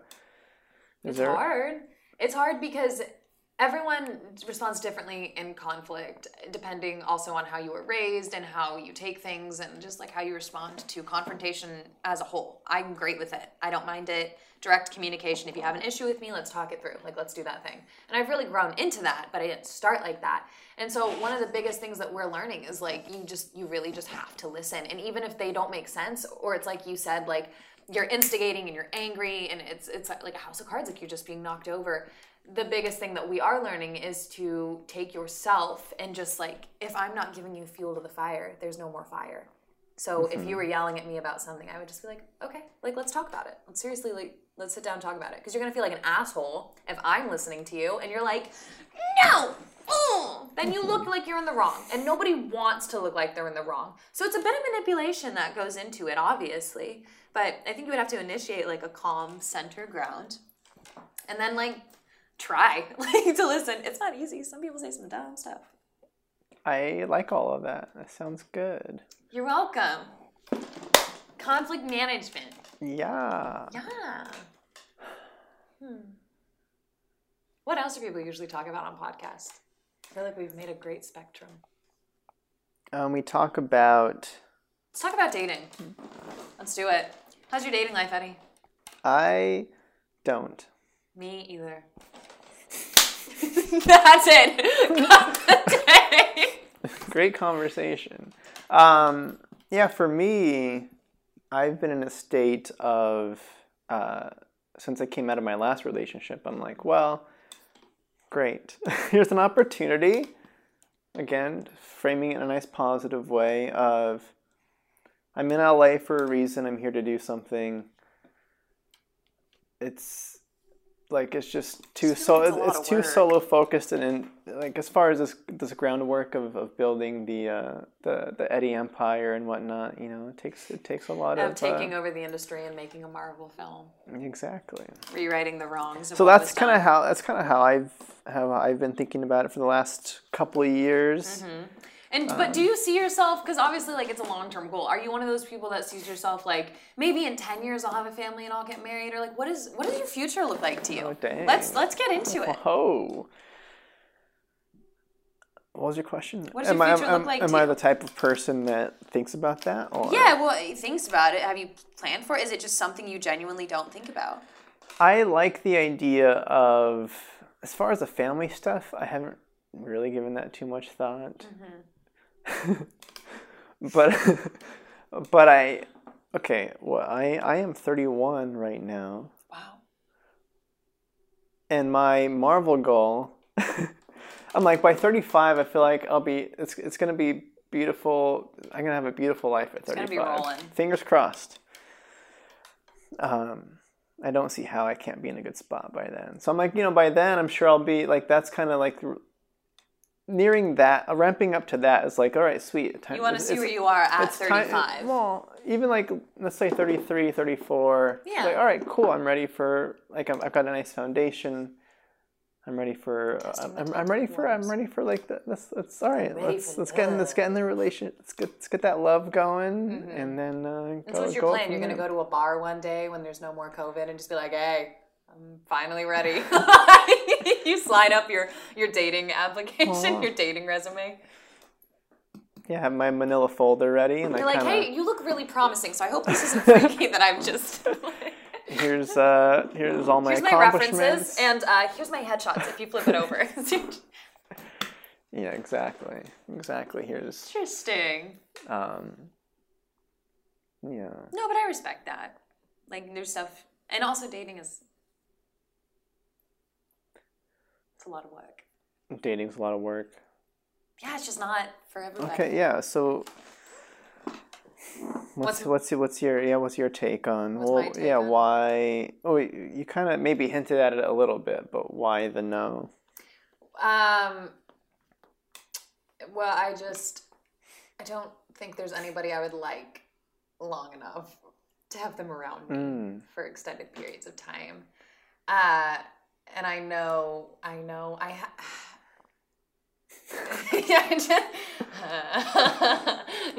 you might have to cut this out, but I also have an issue with like having casual things with people and then they get far too involved and like make it very, very obvious how much I mean to them. And I'm like, no, you've done fucked up. And so I just like hurt people's feelings and have turned into a little bit of a heartbreaker unintentionally. I don't even think that it's...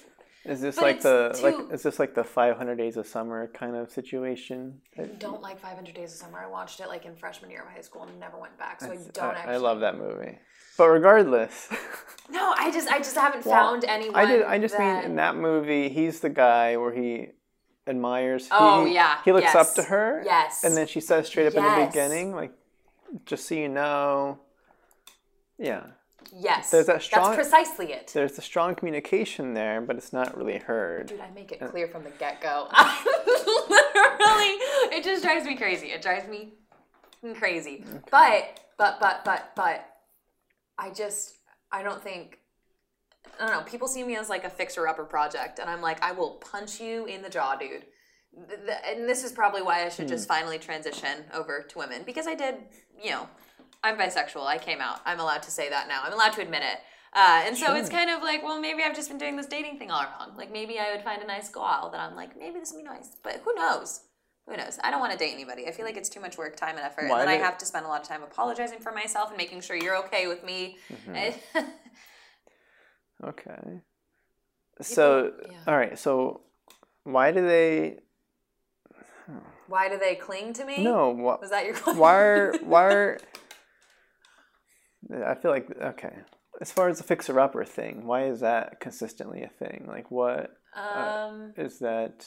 I don't know. It's kind of like the Beth Harmon effect with, like, Harry and how he, like, fell in love with Beth. And she was like, all right, cool for the moment. That's it. But it's just kind of like, I don't know. I guess I am to strangers. That was pretty cool. Pretty, knee pop. I don't know. I don't know how other people describe me. I really couldn't explain it, but it's always the thing of like, you can trust me. I won't. I'm not that. And I'm like, ew, gross. Shut up. I know who I can and can't trust. I had a guy. This is another thing with going to school at a Christian university. I had this guy and he really wanted I'm so sorry if you hear or see this. Like, I'm really, really sorry for this. What's his name? I'm just kidding. His name starts... No. So we like had a very loose thing, and it was just like hanging out even. Like, it was nothing crazy. And I straight up told him, I was like, I don't want to be your girlfriend. I don't really trust you that much, if we're being totally honest. Like, you're just kind of here. Like, I'm very, and maybe that's harsh and cruel, but like I said it nicer, with nicer intentions. And then he was like, hey, can you meet me in like the Rose Garden? And I was like, yeah, sure. Like, after class, it's like on my way out.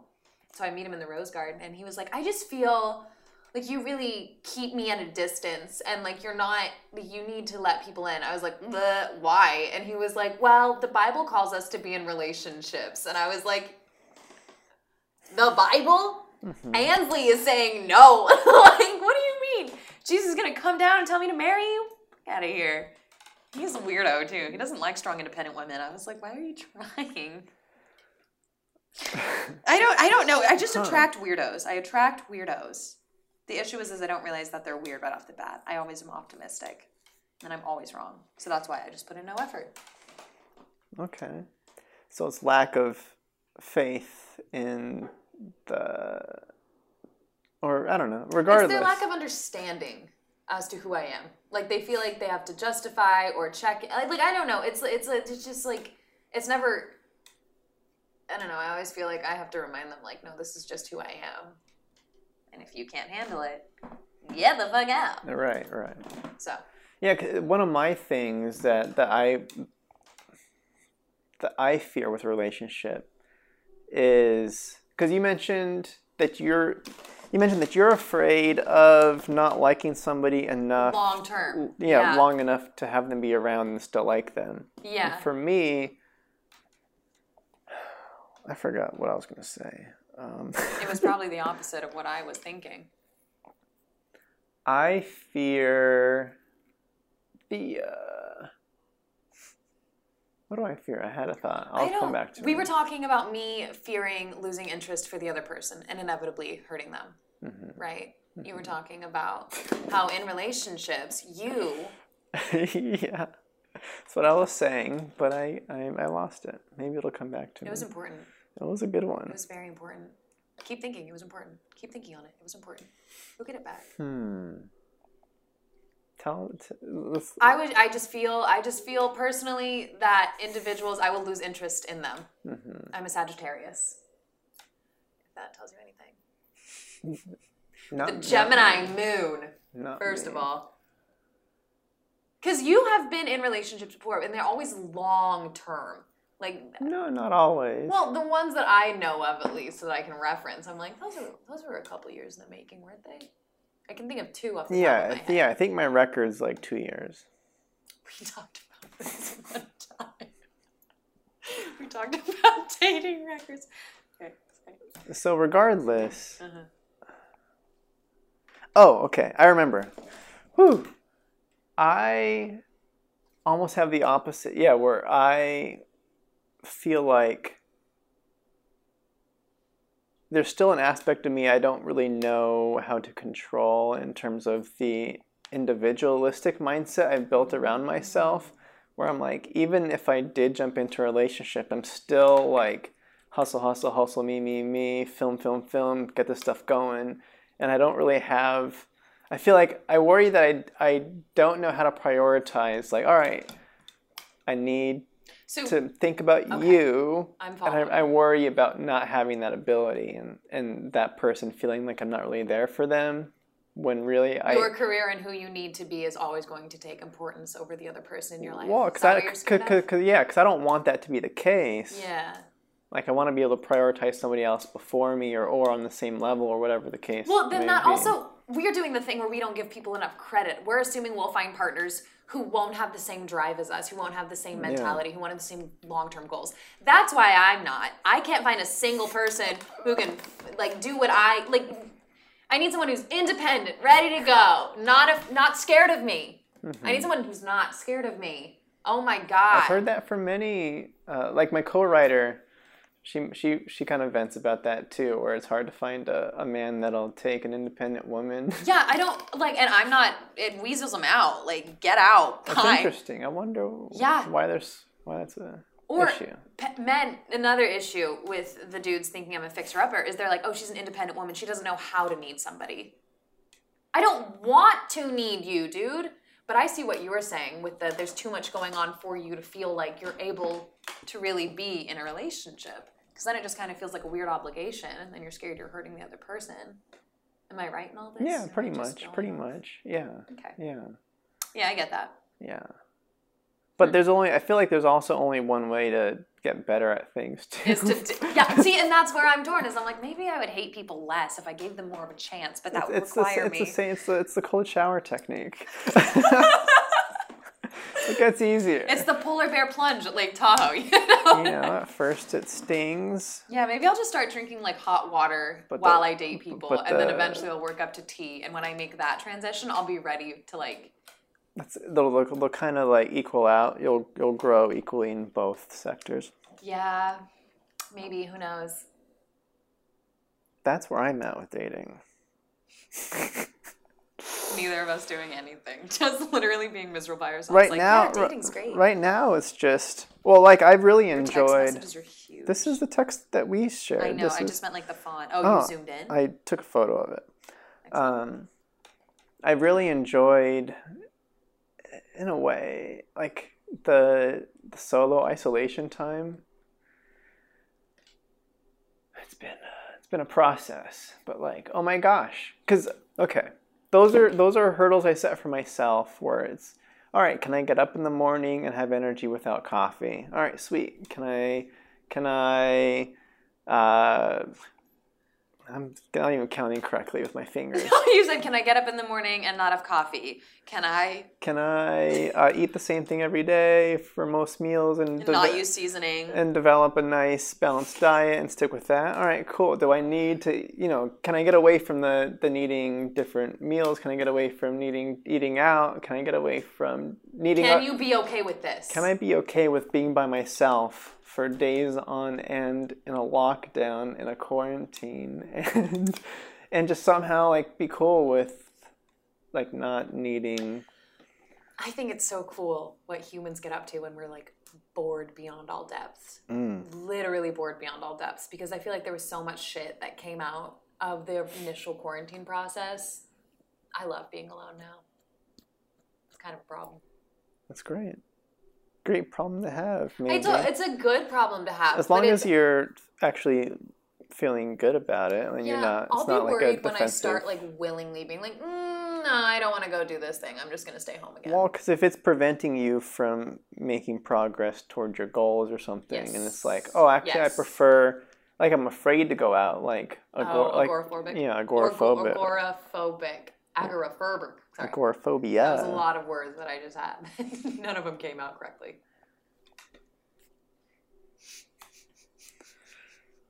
Yes. Yeah. So I've really, solo time. Anyway, that's what I just Yeah, we lost a topic. We had a topic and we fell lost off it. a train here. We did. I'm We gonna really say one word. It's called compassion. How do you feel about that word? I think compassion is very important. I don't think I have it. Really? No, I'm kidding. I think I'm a major empath, surprisingly. It is actually very, very, not stressful, but it's annoying. Like, I know it may not be possible. I can just literally like feel other people's like emotions. Like they don't even have to. There was one time I walked past my friend's apartment and I was like, she's not okay. And then she called me and she's like, my grandma died. I was like, I knew it. It's kind of weird, but I think compassion is intriguing as a concept. I think everyone should have it. Yeah, I think we need more of it, especially after 2020. Empath. Yes. Empathy. Okay, I do have a weird question. I feel like all humans have this. I keep saying humans like I'm not one of them. No, it's important to. I'm a human. Specify. I feel like everyone has like a little thing they can do that's like super unique to them and like weird and rare. Like when I was younger, I used to dream events and they would happen exactly as I dreamed them the next day. And I don't know if that was like just my mind being like da da da, or like me making it up or whatever was going on. We all have weird coincidental things. Is there something you can do that you're like, that isn't technically, like it borders on a superpower, but it's not normal and you can't explain it? I want to talk more about what you just said with your premonitions. Oh yeah. Oh, I want to know if you have a superpower, so. I feel like I gave myself a superpower at some point. In terms of identifying it. What was it?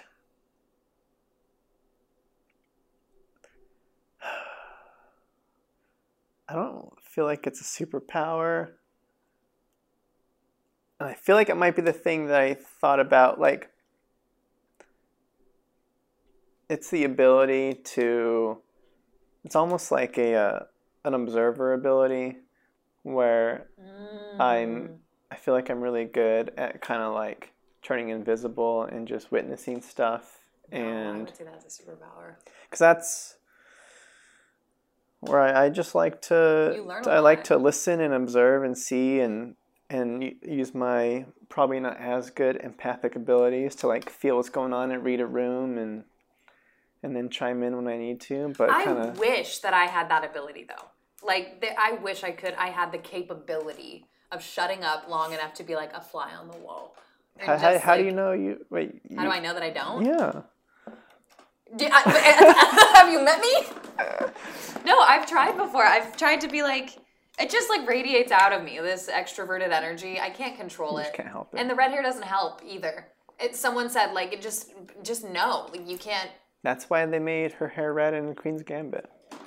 They needed her to stand out no matter what she was doing, and they gave her red hair. I love it so much. I'll let it slide. All right. Okay. So by design, yes, that's just kind of. It's just not in my repertoire. Yeah. For characters, for me, I default into that kind of position, and I'm like, all right. Extroverted, introverted self. Yeah. He's like, I'm observing everything. This is gonna make a great character study one day. That's pretty cool, though. I don't know. I like the ability of being able to become invisible because there's this girl at my school who nobody ever tells anything to. She just listens, and nobody expects her to be listening. And so she knows everything. And I'm like, girl. Yep, that's me. You guys are dangerous. People like you, dangerous. Or... It's like... Well, I mean, it depends. It's all how you use the power. You could use it for good or do you use it for bad? Do you use it for good or bad? I use it for. I mean, that's what I do in my main freelance job as a script supervisor. I'm not there to be a loud voice directing stuff and making stuff happen. I'm there to witness things and then call stuff out when it's wrong or when something like there's some miscommunication happening, and I smooth that over. Just the light gaze of Eddie. So it's like there's an issue. I kind of like float in, say my thing, and then float out. And it's like, how did he know what was going on? It's like, I'm always listening. You're like, I'm always present. So that's... I would consider it a little bit of a superpower. I think we should start calling these things superpowers. Because nobody can fly. That's not likely. That's why it's a super power. Mine is like a average power. Yeah. I can call it. Well, you mentioned it was when you were younger. Yeah, I mean... It's not like a... It's not... is it a skill that you're aware of that you can harness? And then, like, tonight I'm going to have... I'm going to think about tomorrow. Like, you become a private investigator or, like, a detective, and you can kind of see clues ahead of time. Like, that would be kind of cool. That's a good script idea. No, when I... Is it a script already? Is it, like, a bit? Like, did someone already make this into a series? No, when I it's a little cheesy is all. Yeah, it is cheesy. I read Eddie one of my scripts once, and he goes... That was cool. I think you should change the lead character. And I said... I don't think I said that. I think you said it in nicer terms. I think I never finished reading it. Because I never finished writing it. And I was like... And then you got really sad that I didn't finish reading it. I'm like, I'm a slow reader. I wasn't reading at the time, and I felt bad for keeping you at the coffee shop. While I'm like, I didn't... Either way, I don't remember. I remember that. Yeah, you got your hot chocolate then, too. Yep. Anyway, no, I used to have dreams of things that would happen when I...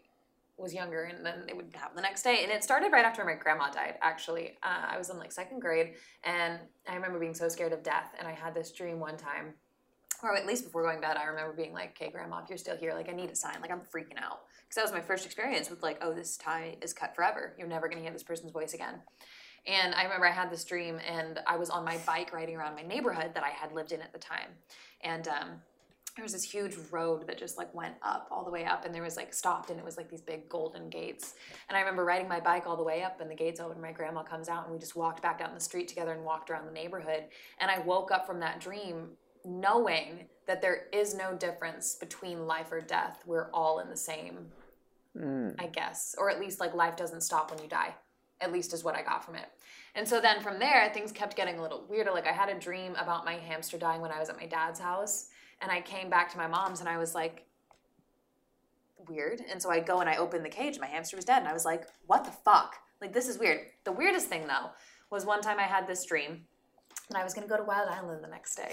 And I was going to see this boy that I had a crush on. But, like, we were, like, in a weird spot and whatever. And we hung out all day. And then the storm rolls in and shuts Wild Island down.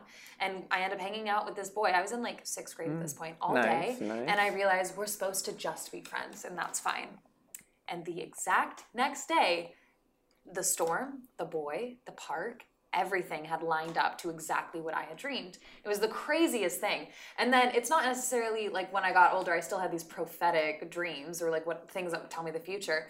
But it was like I have really, really, really strong intuition. And so I remember when I was in high school, we walked into this abandoned house with my friends because we were like, I'm an adult. We were going to go smoke in the abandoned house. And I walked in, and I was like... I'm an adult. I'm 22. And I walked in, and I walked into this house, and I go, Sammy, we have to leave. And she's like, why? I was like, the cops are going to show up. She's like, okay, we're going to leave. And all of my friends were like, no, we're going to stay. You guys can go. And I was like, okay, call me in 10 minutes. I get a call 10 minutes later. You're like, hey, you were right. The cops showed up. I was like, I know. Mm-hmm. And so... I don't know, it's just transitioned into more of, and I guess the empathy kind of plays into it, is I'm just my average power is being able to pick up the foreboding details as well as like individuals' emotions. Does that make me sound crazy? Social cues? Do I sound crazy? No. Not social cues even, because it goes deeper than that. Yeah, like being able to analyze and understand people like that. It's kind of cool. Well, because I feel like that's something I've definitely worked on a lot. With being a director, it's like I have to be able to feel what you're giving and feel if it's authentic or not, if you have to work on it. So... Yeah, it's different ways of pulling out the natural emotion from individuals, and it's really cool to watch it when it works well on sets and stuff. And everyday life, it's kind of fun. It's kind of creepy. It's kind of cool. So I'll talk to my friends, and they're like, "How'd you know that?" I'm like, "Because I read you." Or another thing I've gotten good at is like just predicting things. So I don't know who's in the Super Bowl tomorrow, but maybe I can figure it out. You want to place a bet? You want to place some bets? Do you want to trust me that much? I don't know enough about football. Place like bets with money? No. I don't have any, so that'd be kind of hard. Great. What you want to? Tomorrow's the Chiefs and the Tampa Bay Buccaneers. Who do you think's gonna win? I kind of think the Chiefs are gonna win. Yeah. I'm calling it. If I'm wrong, then. But you're okay. I also know nothing about football. It's a 50-50 chance. And watch me be 50% correct. 100% correct. If I'm right. Yeah. Otherwise, I was 50% correct because I could say I thought it was going to be the Buccaneers right after the Chiefs. That's cheating. That's cheating. Why don't we take all the fun out of life, Eddie? Why don't we just... Well, there's something called reality. I don't live by those rules. Yes, the you universe do. bends Yes, to my you will. do. Yes, you do. You're right. Have you ever met someone who's like genuinely a sociopath and the only reason they don't like... Maybe I have. Okay. Maybe I have. Well, then never mind. This example's going south. Nope. Okay. Keep going. I was very excited to hear about the sociopath. No. I was just thinking of someone. Bang and giggle.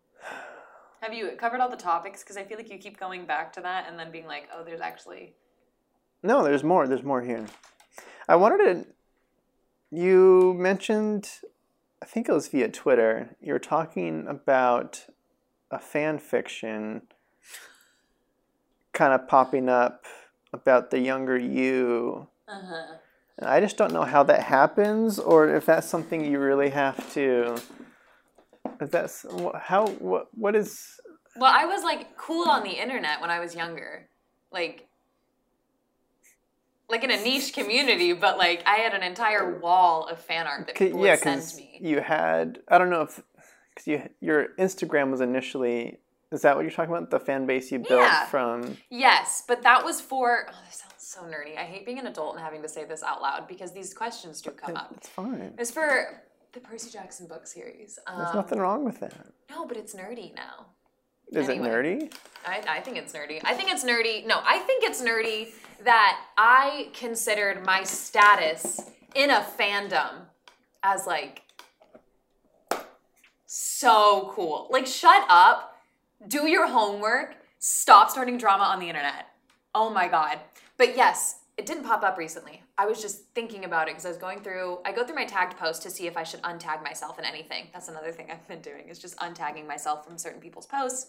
Because like on Instagram, I'll just go through by tagged and be like, oh, I don't really want that on my profile in case anyone goes through it. It's a good idea. Yeah, I mean, it's not anything bad. Like, it's nothing incriminating. It's just like, this doesn't really fit. It's just a bad photo. Well, I also just don't want it there. I'm like, whatever. You don't want to be associated. Yeah, I got it. I was going through it, and I also had to write an article on like growing up internet famous, which even now isn't the correct term for it. I would say notable, internet notice-worthy-ish on a good day.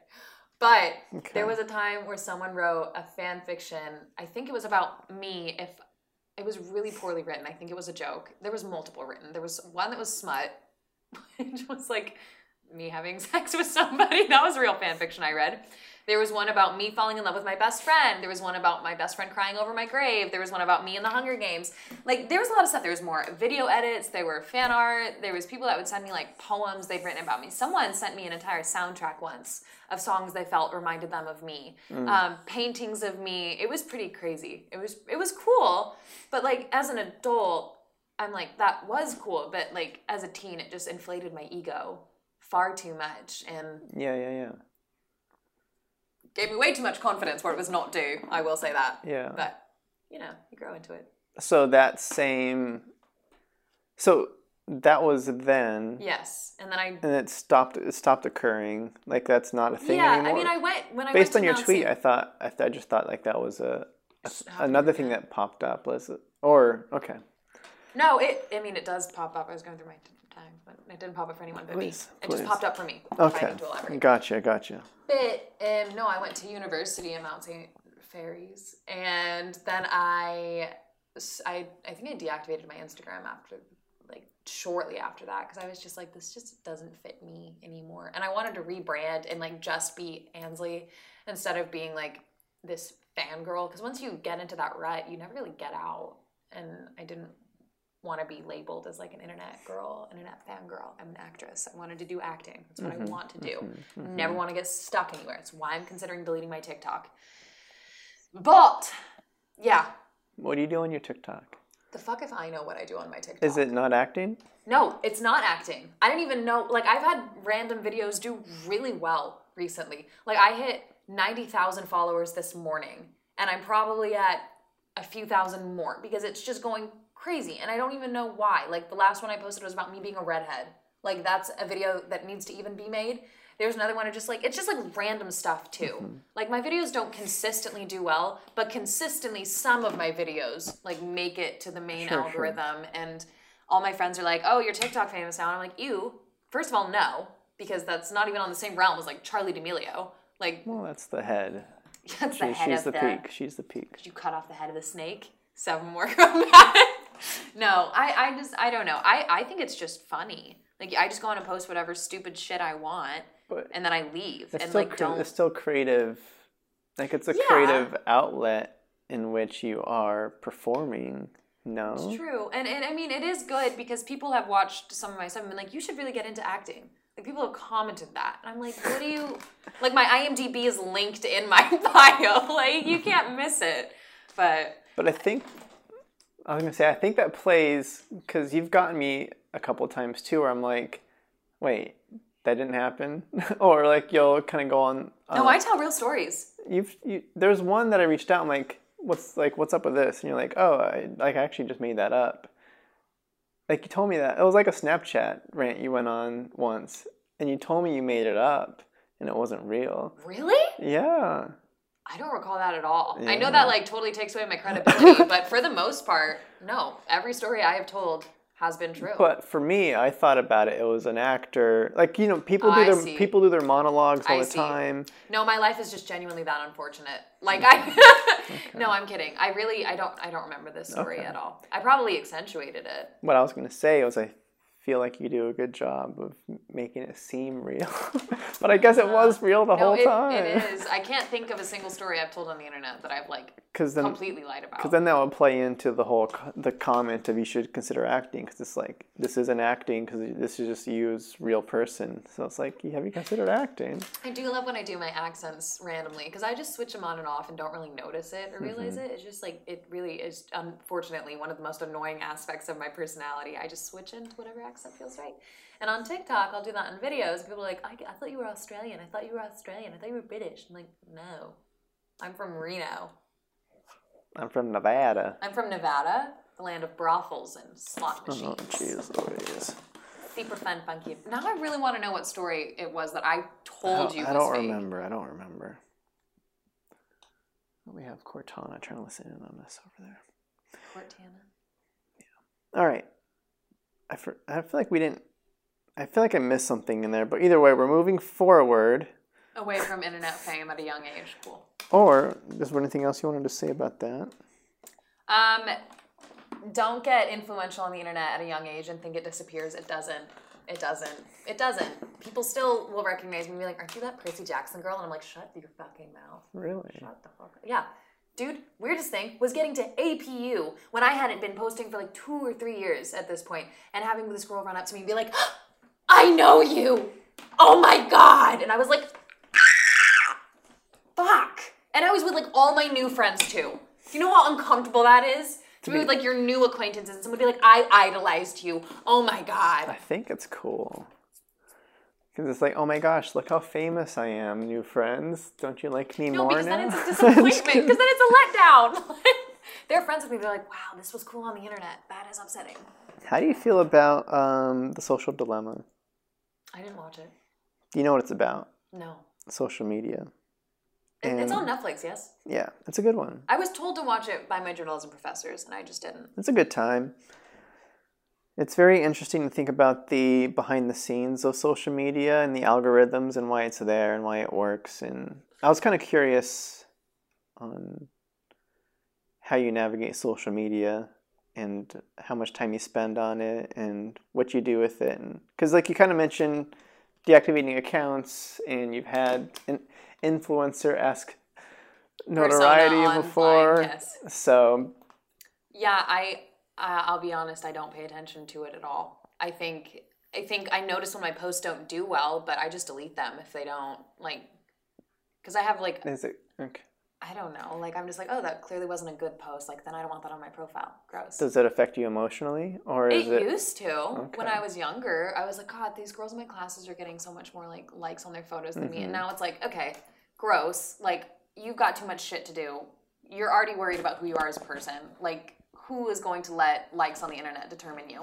But then again, it's hypocritical because it feels really good when like people are like, wow, you have a lot of followers and blah, blah, blah, you do this really well. And I'm like, I literally, and that's why it's like weird because I don't care about it. Like I don't put a whole lot of effort in. I just kind of fuck around. Like even with my YouTube when I was younger, it was just shits and giggles. Like it's literally just whatever I want to do. And I'm like, here you go. You can have this. You guys can look at this if you want. And then other people treat it like, this is really cool that you're doing this. This is so fun. You are cool. And I'm like, ooh. What? Hello? So I don't know. It's like frustrating when like you put, because then it's, this is what I will say about the algorithm. I hate that for the most part, I put zero effort in and zero thought into half of what I post because I'm just like, fuck it. Like literally whatever I want. And then it's the times when I put in the effort to like editing a video or like learning a song or like something that took actual skill and commitment and dedication and is actually a reflection of like my capabilities as a performer. And it's just like ignored. And I'm like, okay, great. So now it's annoying because I'm only getting recognition because I have a traditionally attractive face to people in media. Awesome, cool. I'm funny sometimes and I can sing. So you should pay attention to that more, nerd. So yeah, social media is interesting. Why? Do you pay attention to it? What's life like from the director side? I am curious though, because I know it from like the actor. I'm setting myself up to look like someone who could be a star. That's how I'm playing it. I do put more effort into it now than I ever did before because I'm about to take off into this little. As soon as I graduate, I'm just gonna go for it and hope it works out. No, for sure. How do I approach it? Yeah, because promoting films and like finding actors and I don't know. What do you do with social media? I don't feel like I do. Okay, for me, social media is pretty much, I have 3 platforms, right? There's YouTube, Facebook, and Instagram. I don't do TikTok, and I don't post on Snapchat. So those are the 3. I do the podcast. That goes to YouTube. I do short films. Those go to YouTube. And then Instagram and Facebook funnel stuff to the YouTube. So you're mainly on YouTube. So that's where the big effort stuff lands. And then on Facebook, it's just about... like promotionals? Yeah, like I try to mix it up because I feel like with weekly podcasts, I'm like, oh, every week I'm posting about a podcast. This must be annoying for all the friends that I have to see these posts. So then I'm like, all right, well, now I got to sprinkle in some non-film related Eddie tidbit thoughts that hopefully people like or people react to or demonstrate that I'm more than just a promo. My content. Yeah, whatever. So then I think about that, and then Instagram, I'm like, well, because I'm on the same. What if you think about it as an airplane? We're both, trying to, yeah, right. So. Yeah, right. Whatever. So I think about, all right, what do I put here to demonstrate myself as a director? And I put like effort into all of my posts because I don't think I've had much luck with just like putting up something willy-nilly and having it go. Yeah, it's different. It's that, God, I sound like such an asshole. I'm like, yeah, it's pretty privileged, but like genuinely, like, I don't know, I'm older and I get treated different because I've grown into myself and I have to acknowledge it and use it to my advantage. Otherwise, I'm an idiot. I will say though, the first time, because I remember when you messaged me first on Facebook and you're like, hey, I'm coming down to LA. I hear you're already there. We have friends that are in like social circles. Like, would you want to like catch up and like work together sometime? And I was like, yes, of course. And I remember being like, oh, this is like, because I knew who you were. I knew about you. Yeah, I'm working with egos. Really, man, bring it up. No, because you were like established and you presented yourself as an individual who knew what you wanted to do and what you were doing, and you were doing it well and confident, and you didn't want to wait on anyone else to do it with you. And so I was like, I respect his hustle, I respect his ideas, I respect the way he's going about this. And so even though you may not necessarily utilize social media, the way you present yourself is very committed, dedicated, ready to go. And so even if it's not, hi, I'm Eddie, this is Eddie, it's very much like, hi, I'm Eddie, let's do this thing. Like, let's work on it together. It's different from different sides of the coin. Like, you're, I guess, behind the scenes. And I'm fucking in everyone's face all the time. All the time. And so I have had to learn to use that to be great. But for what you're doing, the way that you do it sells, and it works, and it's convincing. And so even if you don't believe it, and you're like, well, I'm like, yeah, that's Eddie. That's Eddie's next project. Okay. Well, there's two different aspects there. Because is that me as an individual person to person that's giving that, or is that my social media presence that's giving that? I mean, I think they're the same thing, though. Okay. Like, because I don't want to, I try not to, I know I talked about it a lot, like presenting myself a certain way, but I'd like to think that the presentation I give out is still me. It's still like an accurate reflection of what I'd want people to think when they get to know me is like kind of fun, little aesthetic here and there, but ultimately an idiot. Like, that's what I want people to know about me. Yours is, because you are very to the point. Like, you're ready to go. You don't waste a lot of time. It's like, we're having too much fun here. Let's get to work. Stop laughing. Let's get to work. Hey, you, stop laughing. Okay? No, but like your posts, it's not that it's just like, I'm Eddie, I'm a professional. It's, hi, I'm Eddie, I want to work with you. Let's do this. Okay, cool, here's my stuff. Cool, I did this, yay. It's just, it's believable and it's authentic. And those are two words that I feel like a lot of people need to remember. You don't try because you don't need to. You just do what you gotta do. And it comes naturally. At least I'm saying that. No, but it seems like it's genuinely like, here's what I'm going to do for my film, for my podcast. Here's what I'm going to do to promote. And it still reads as part of you. You're welcome. Thank you. Thank you. Yeah, it sounds like you did a great job of summing up me. I'm very observant. Thank you. You're welcome. Great. I think we are nearing last few topics. Did you have any other thoughts? Okay.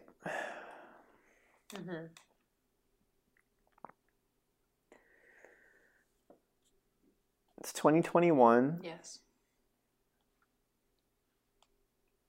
Do I have any thoughts? What are your... in general? What's... You've Sloths freak me out. You've got the... You've got the theater play coming up. Yes. After that, you graduate at some point, and you're giving... I don't even... So what... What am I doing? What is life? What is... That's a great question. And I think a lot of people obviously have this exact thing when they're standing on like the precipice and they're like about to jump, and it's that like trepidation and that like fearlessness that comes with it, but also like that terrifying, like gut-wrenching, like I could do this so wrong and ruin my life. Yeah. And so I'm at that precipice and I'm looking down and I'm like, okay, it's not that far of a drop. Like, it's going to be fine. It's going to be fine. And I think that if I were doing the exact same thing I was doing at 19, I think I'd look into that precipice and I'd say, okay, I'm jumping, and I wouldn't have a parachute and I would combust. I think now I feel genuinely like, okay, let's do this. Like, I'm ready to go. So it really is, it's hard to say because everything is so up in the air with the pandemic still looming and the industry not awaking, and of course like representation wise and just like getting myself out there. It's always hard from the immediate get-go. But I plan to graduate.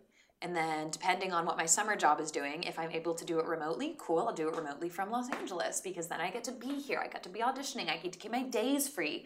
Like, sure, it's early morning and I'll be exhausted, but it's worth it for the pay, the interaction, as well as the availability. So that's my tentative goal, is I have tentative roommates. We have a tentative place that like an area we're thinking of moving into. But as soon as I graduate, like I might have to go to Reno for a little bit, but like I'm not stopping. I'm not going anywhere. Like, I'm sticking here. I'm staying here and making it work somehow. It's going to happen. It was funny though, because we were doing text work the other night with one of the professors. They called us in for like 30 minutes to work on Shakespeare. And I do it, and we're just chilling. And then she goes, you know what? You are really good. I think you should keep going with this. And I was like, what do you mean? You've trained me for 3 years. I would hope you think I should keep going in this. She was like, well, I think I don't want to tell you what to do, but if you wanted to keep going, you could. And I was like, I would hope you saying that to all your students. But genuinely, like, what am I doing after this? We're going to keep going. We're just going to keep going. And we're going to struggle. And we're probably going to do more podcasts and short films and whatever else. But creatively feeding your friends creatively feeds me. And I love working with people. And I love talking to people. And I love talking to my friends and seeing where they're at in different parts in their lives. And I'm really excited to be surrounded by all the people that I've accumulated in LA the 3 years that I've been here, and just be like, this is my life now, and this is how it's going to be. And I'm ready to be stable here instead of like, oh, I'm back in Reno, or now I'm in Austin, or oops, I'm in Virginia randomly for 3 months. Nobody asked me about that. I'm just like, I'm ready to be here and like be present here, if that makes sense. Yeah. I'm ready to go. Great.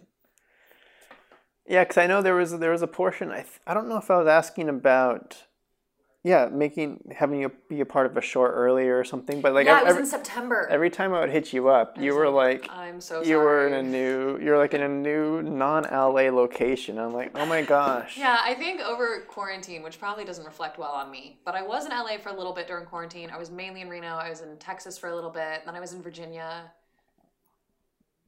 Yeah, I like to be around. But yeah, I hated, and that was another thing. Is I was like, I hate my friends, because you reached out to me, my friend Colin reached out to me. There were several people that were like, hey, are you in town? We'd love to have you do this. And I was like, so angry. It's like, fuck. It happens. Yeah, so I gotta be here, because I want to actually be able to like show up randomly on sets and be like, hey guys, anybody need coffee? All right, fine, we're hanging out. No, I'm not in this. I'm just hanging with my buds. Yeah. I don't know. I think it'll be fun. No, for sure. Yeah. Has anyone else from Reno? I know the boys like Brantley and the boys. The boys. I'm completely forgetting his name right now. What's the question? He's bald. Anyway, has anyone else that you know have made it down from Reno? Because I feel like Reno are really like niching up here. Since my move, I don't really feel like many people have come down since that. Or, I mean, I guess I feel like I've either lost connection with the Reno people, so it's like new Reno blood that maybe are moving down that I just don't know about. But new Reno blood. It's funny to be down here having no idea what I'm doing, to get messages from people in Reno being like, asking hey, about how to... Can you give me advice in this, this, and this? And I'm like, I can. It'll be wrong, though. Like, no, maybe not. No, my advice is very unorthodox, because I'm just like, just fucking go for it. It's not that easy. You're going to get hurt. You're going to get boo-boos. It's okay, though. The boo-boos are kind of worth it. So just make the jump and figure it out? Yeah, stand at the precipice and jump with a parachute and hope it works out. I don't really get asked for advice as much these days, which is a bummer. Do you have any that you would like to give? Like, okay, Eddie, I would like advice though on, because obviously you don't get to work as much anymore because of the pandemic, and the indie film was kind of suffering. Sure. So like, what do you do to like occupy your time? Oh, How do you finance yourself? How do you finance your projects? What is that like? You start GoFundMes? We support Eddie.com. Do you have a website? A website just for you? Yeah. Okay. I'm really showing my hand with how much I know about my...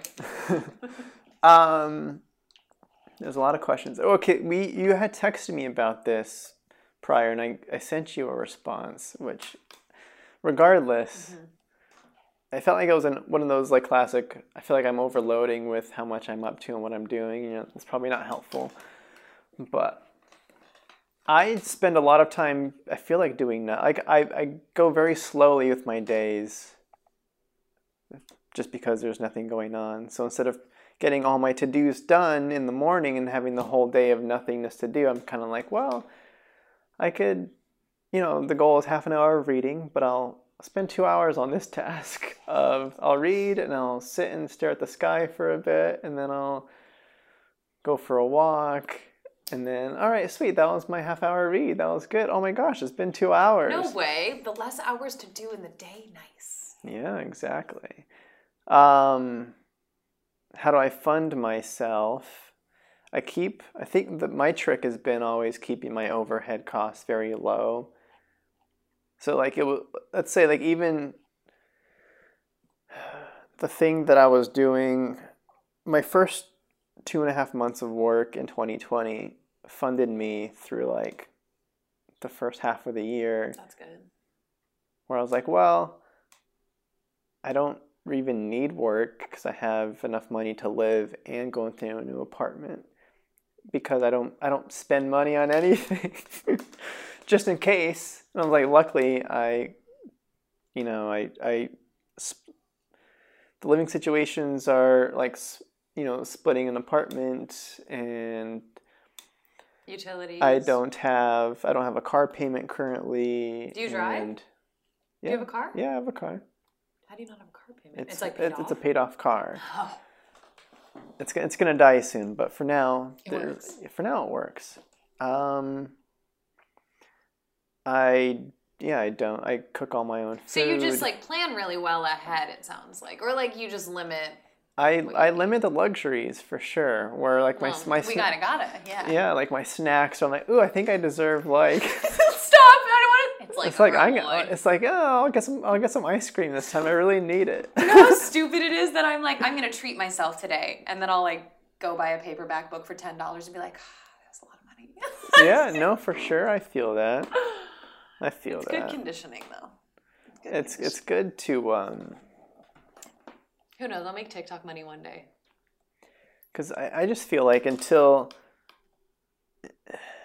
work somehow becomes consistent enough to where it's like, oh my gosh, I have consistently made this amount and my rates have gone up and blah, blah, blah. And I have a track record of keeping it together. Mm-hmm. Now I don't know. I don't even like the idea of like, oh, now I can afford a new car and I can afford a $300 payment a month. It's like, well, now I'm forced to make that much money forever because I have this new payment. I don't know. It's a weird. Oh, that's an interesting thing you just said. Now I'm forced to make that amount of money so I should stay broke forever so that I never. Or, because might be onto something. Well, the trick is, I want to read more financial books actually, but like. I want to have an envelope save, tithe. Because the trick they say, and I've never. But I don't even know how to pursue it. You should reach out if you do know. Give me some advice. Please, me too. But like, here's my Venmo. If you do have extra money, rather than putting it into buying an expenditure, like, oh, I need a new laptop or I need blah blah blah. Instead of putting money in that and it's just out the door, you put that money into an investment that'll pay you back later. Okay. So like buying the GameStop stock. Yeah, exactly. Getting in on the stonks and stonks.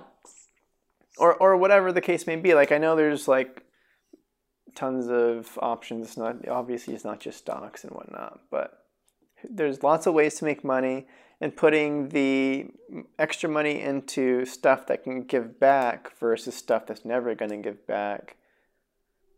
And buying stuff with the money that you make from the investment versus directly from the money you already have, if that makes sense. You're so funny because you're so strategic with like, I don't know. I just feel like you are very secretly strategic in everything you do. You're like, I must think of this and this and this. Oh, and there's that. Probably why you're a great chess player. Planning is important. I have to wing it. I gotta wing it. It's real bad. I don't have to. I guess I just end up doing it unconsciously. And I'm like, this is the best option for me. Mm-hmm. Like when my car died on the way, I was driving back from Azusa to Reno. This was the end of the year. And my car died. Literally, the engine just stopped. I was in Victorville, California, so I was still like 6.5 hours away. My car died in front of a big-ass semi-truck going like 120, so I had to like coast off and hope I didn't get hit. It was gnarly. All the lights are flashing at me, and I was like, all right, what do we do now, boys? And so it was I don't know. You gotta wing it every once in a while. Is there anything in your life that's I'm not saying you have to plan every element of every decision you ever make.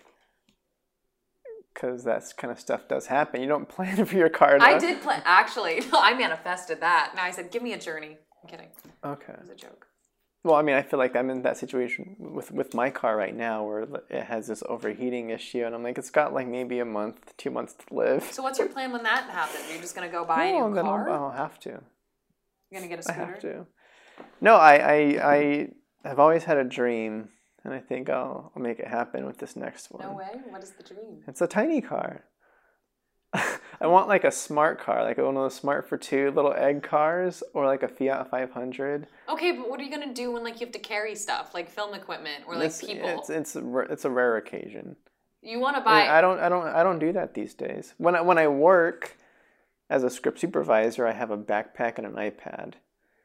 When I go grocery shopping, I have like 3 bags of groceries. When I shoot stuff, other people are bringing the equipment. If I don't have to do that stuff anymore. Interesting. So the only situation that comes up is like, oh my gosh, I have to move to a new apartment. Then, hey.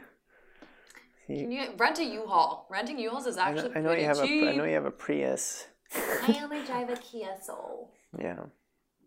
There's like car bias going on out there. Apparently everyone's like, of course they drive a Kia. I'm like, what's wrong with a Kia?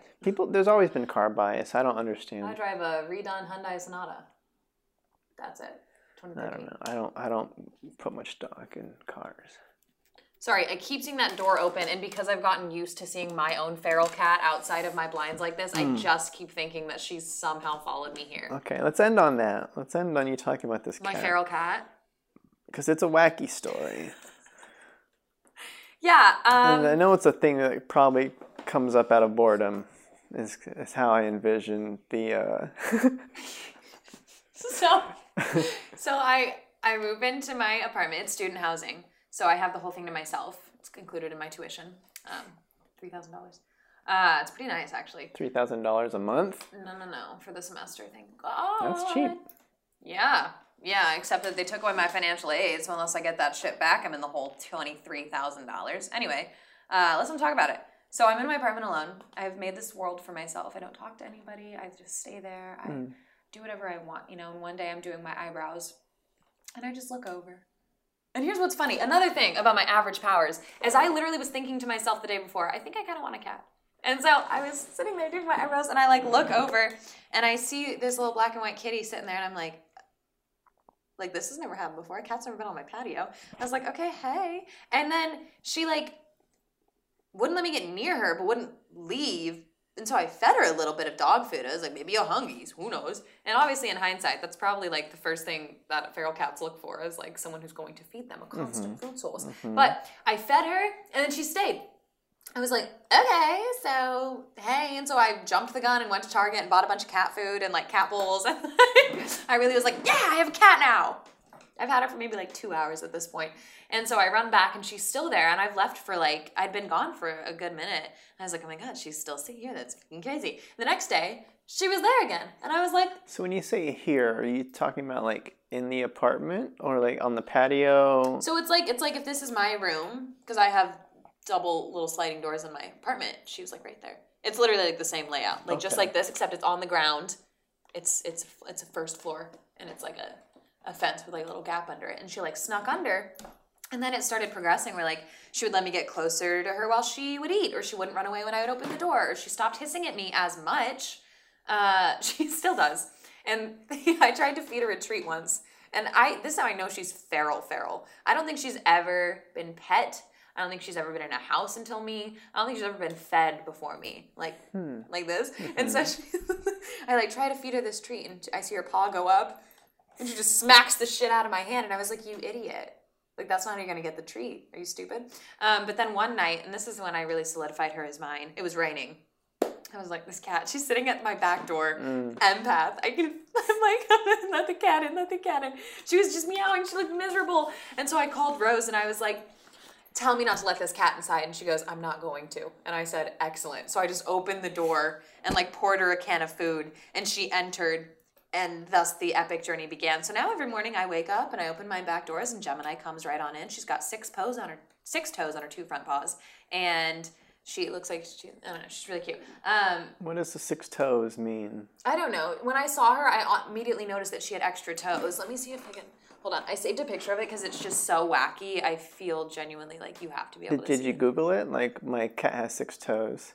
My cat has 6 toes. What does this mean symbolically? Yeah, like, does that mean it's, like, mutant? On both of her paws. Like that. Yeah. It's an interesting paw. It is an interesting paw. And, I don't know, she's mangy and she's dirty, but I don't think she has rabies and I don't think she has fleas. So I'm really optimistic. And so every morning I wake up and I let her in and I feed her. And sometimes she'll let me pet her and then she freaks out at the touch of a human hand. But she wants me to pet her. Anyway, but she's great. I don't think I'm going to keep her. I think it's more of an alliance than an ownership. Uh-huh. Well, fingers crossed she doesn't have fleas and doesn't have rabies. Fingers crossed. She's just been laying on my couch and shit. Yeah, maybe it's... hopefully the empathic abilities can pick that up. Who knows? Yeah, right. I should have been able to tell. You know, I just look at her know. in her little slitted eyes and I'm like, oh, she's got the rabies. She's got the bees. From that paw swipe. So how long is this phase? Like, well, what's the plan? Like, With the cat? you can't really, like, you're not planning on keeping it, Right. but you're planning on, this is a permanent friendship. Well, I What's again, the plan? I know you're a fan of winging it, but like... Well, because I called my mom and I told her about my feral cat because it's just kind of like a bit at this point, but also like I do take care of this cat. And I do want to give her flea medication. You feed it, yeah. Well, I also bought flea medication, so I'm just waiting for the right moment when she's not expecting it to slip it into her fur. That's a story for a different time. But I thought my mom would at least dissuade me, because that's like my number one indicator of if I'm doing something stupid, is if Lynn's like, no. But I told her about the feral cat. She's like, aw. And then I sent her a picture of the cat inside my house. And I was like, I did a thing. And she said, aw, she's warming up to you. And I was like, great. That's not really the takeaway when I see the images, that's for sure. I love the photo I have of her hissing at me. Have you seen that one? A photo? Yeah, I think I she's have like, seen it. It's super scary. I'm like, I am not letting that cat near me. She's so cute though. She is a bit frightening. There's a lot that lives behind the eyes. Which is a part of the beauty, I'm sure you see. But I understand her. So I'm not scared of her. Mm. Here's another quarantine thought is I'm like, this cat is a metaphor for my relationship. Everyone else is scared of her and she doesn't really want to be loved. She wants to be here. And I'm like, I understand you, Gemini. Yeah. So maybe she'll come around. Maybe I will too. Who knows?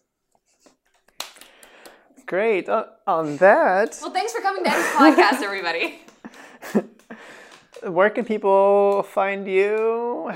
This is like the last, your social tags and all that kind of stuff. Well, I really only use, I guess, Instagram and TikTok. So my Instagram is ansley.h987, and my TikTok is anslan999. I thought it was funny. It reminded me of Aslan. So, Anslan. Oh. But yeah, that's where you can find me. Also, imdb.me/Ansley Hutchinson. Great. All right, cool. Thanks for being on. Good work. Thanks for having me. Bye. Bye.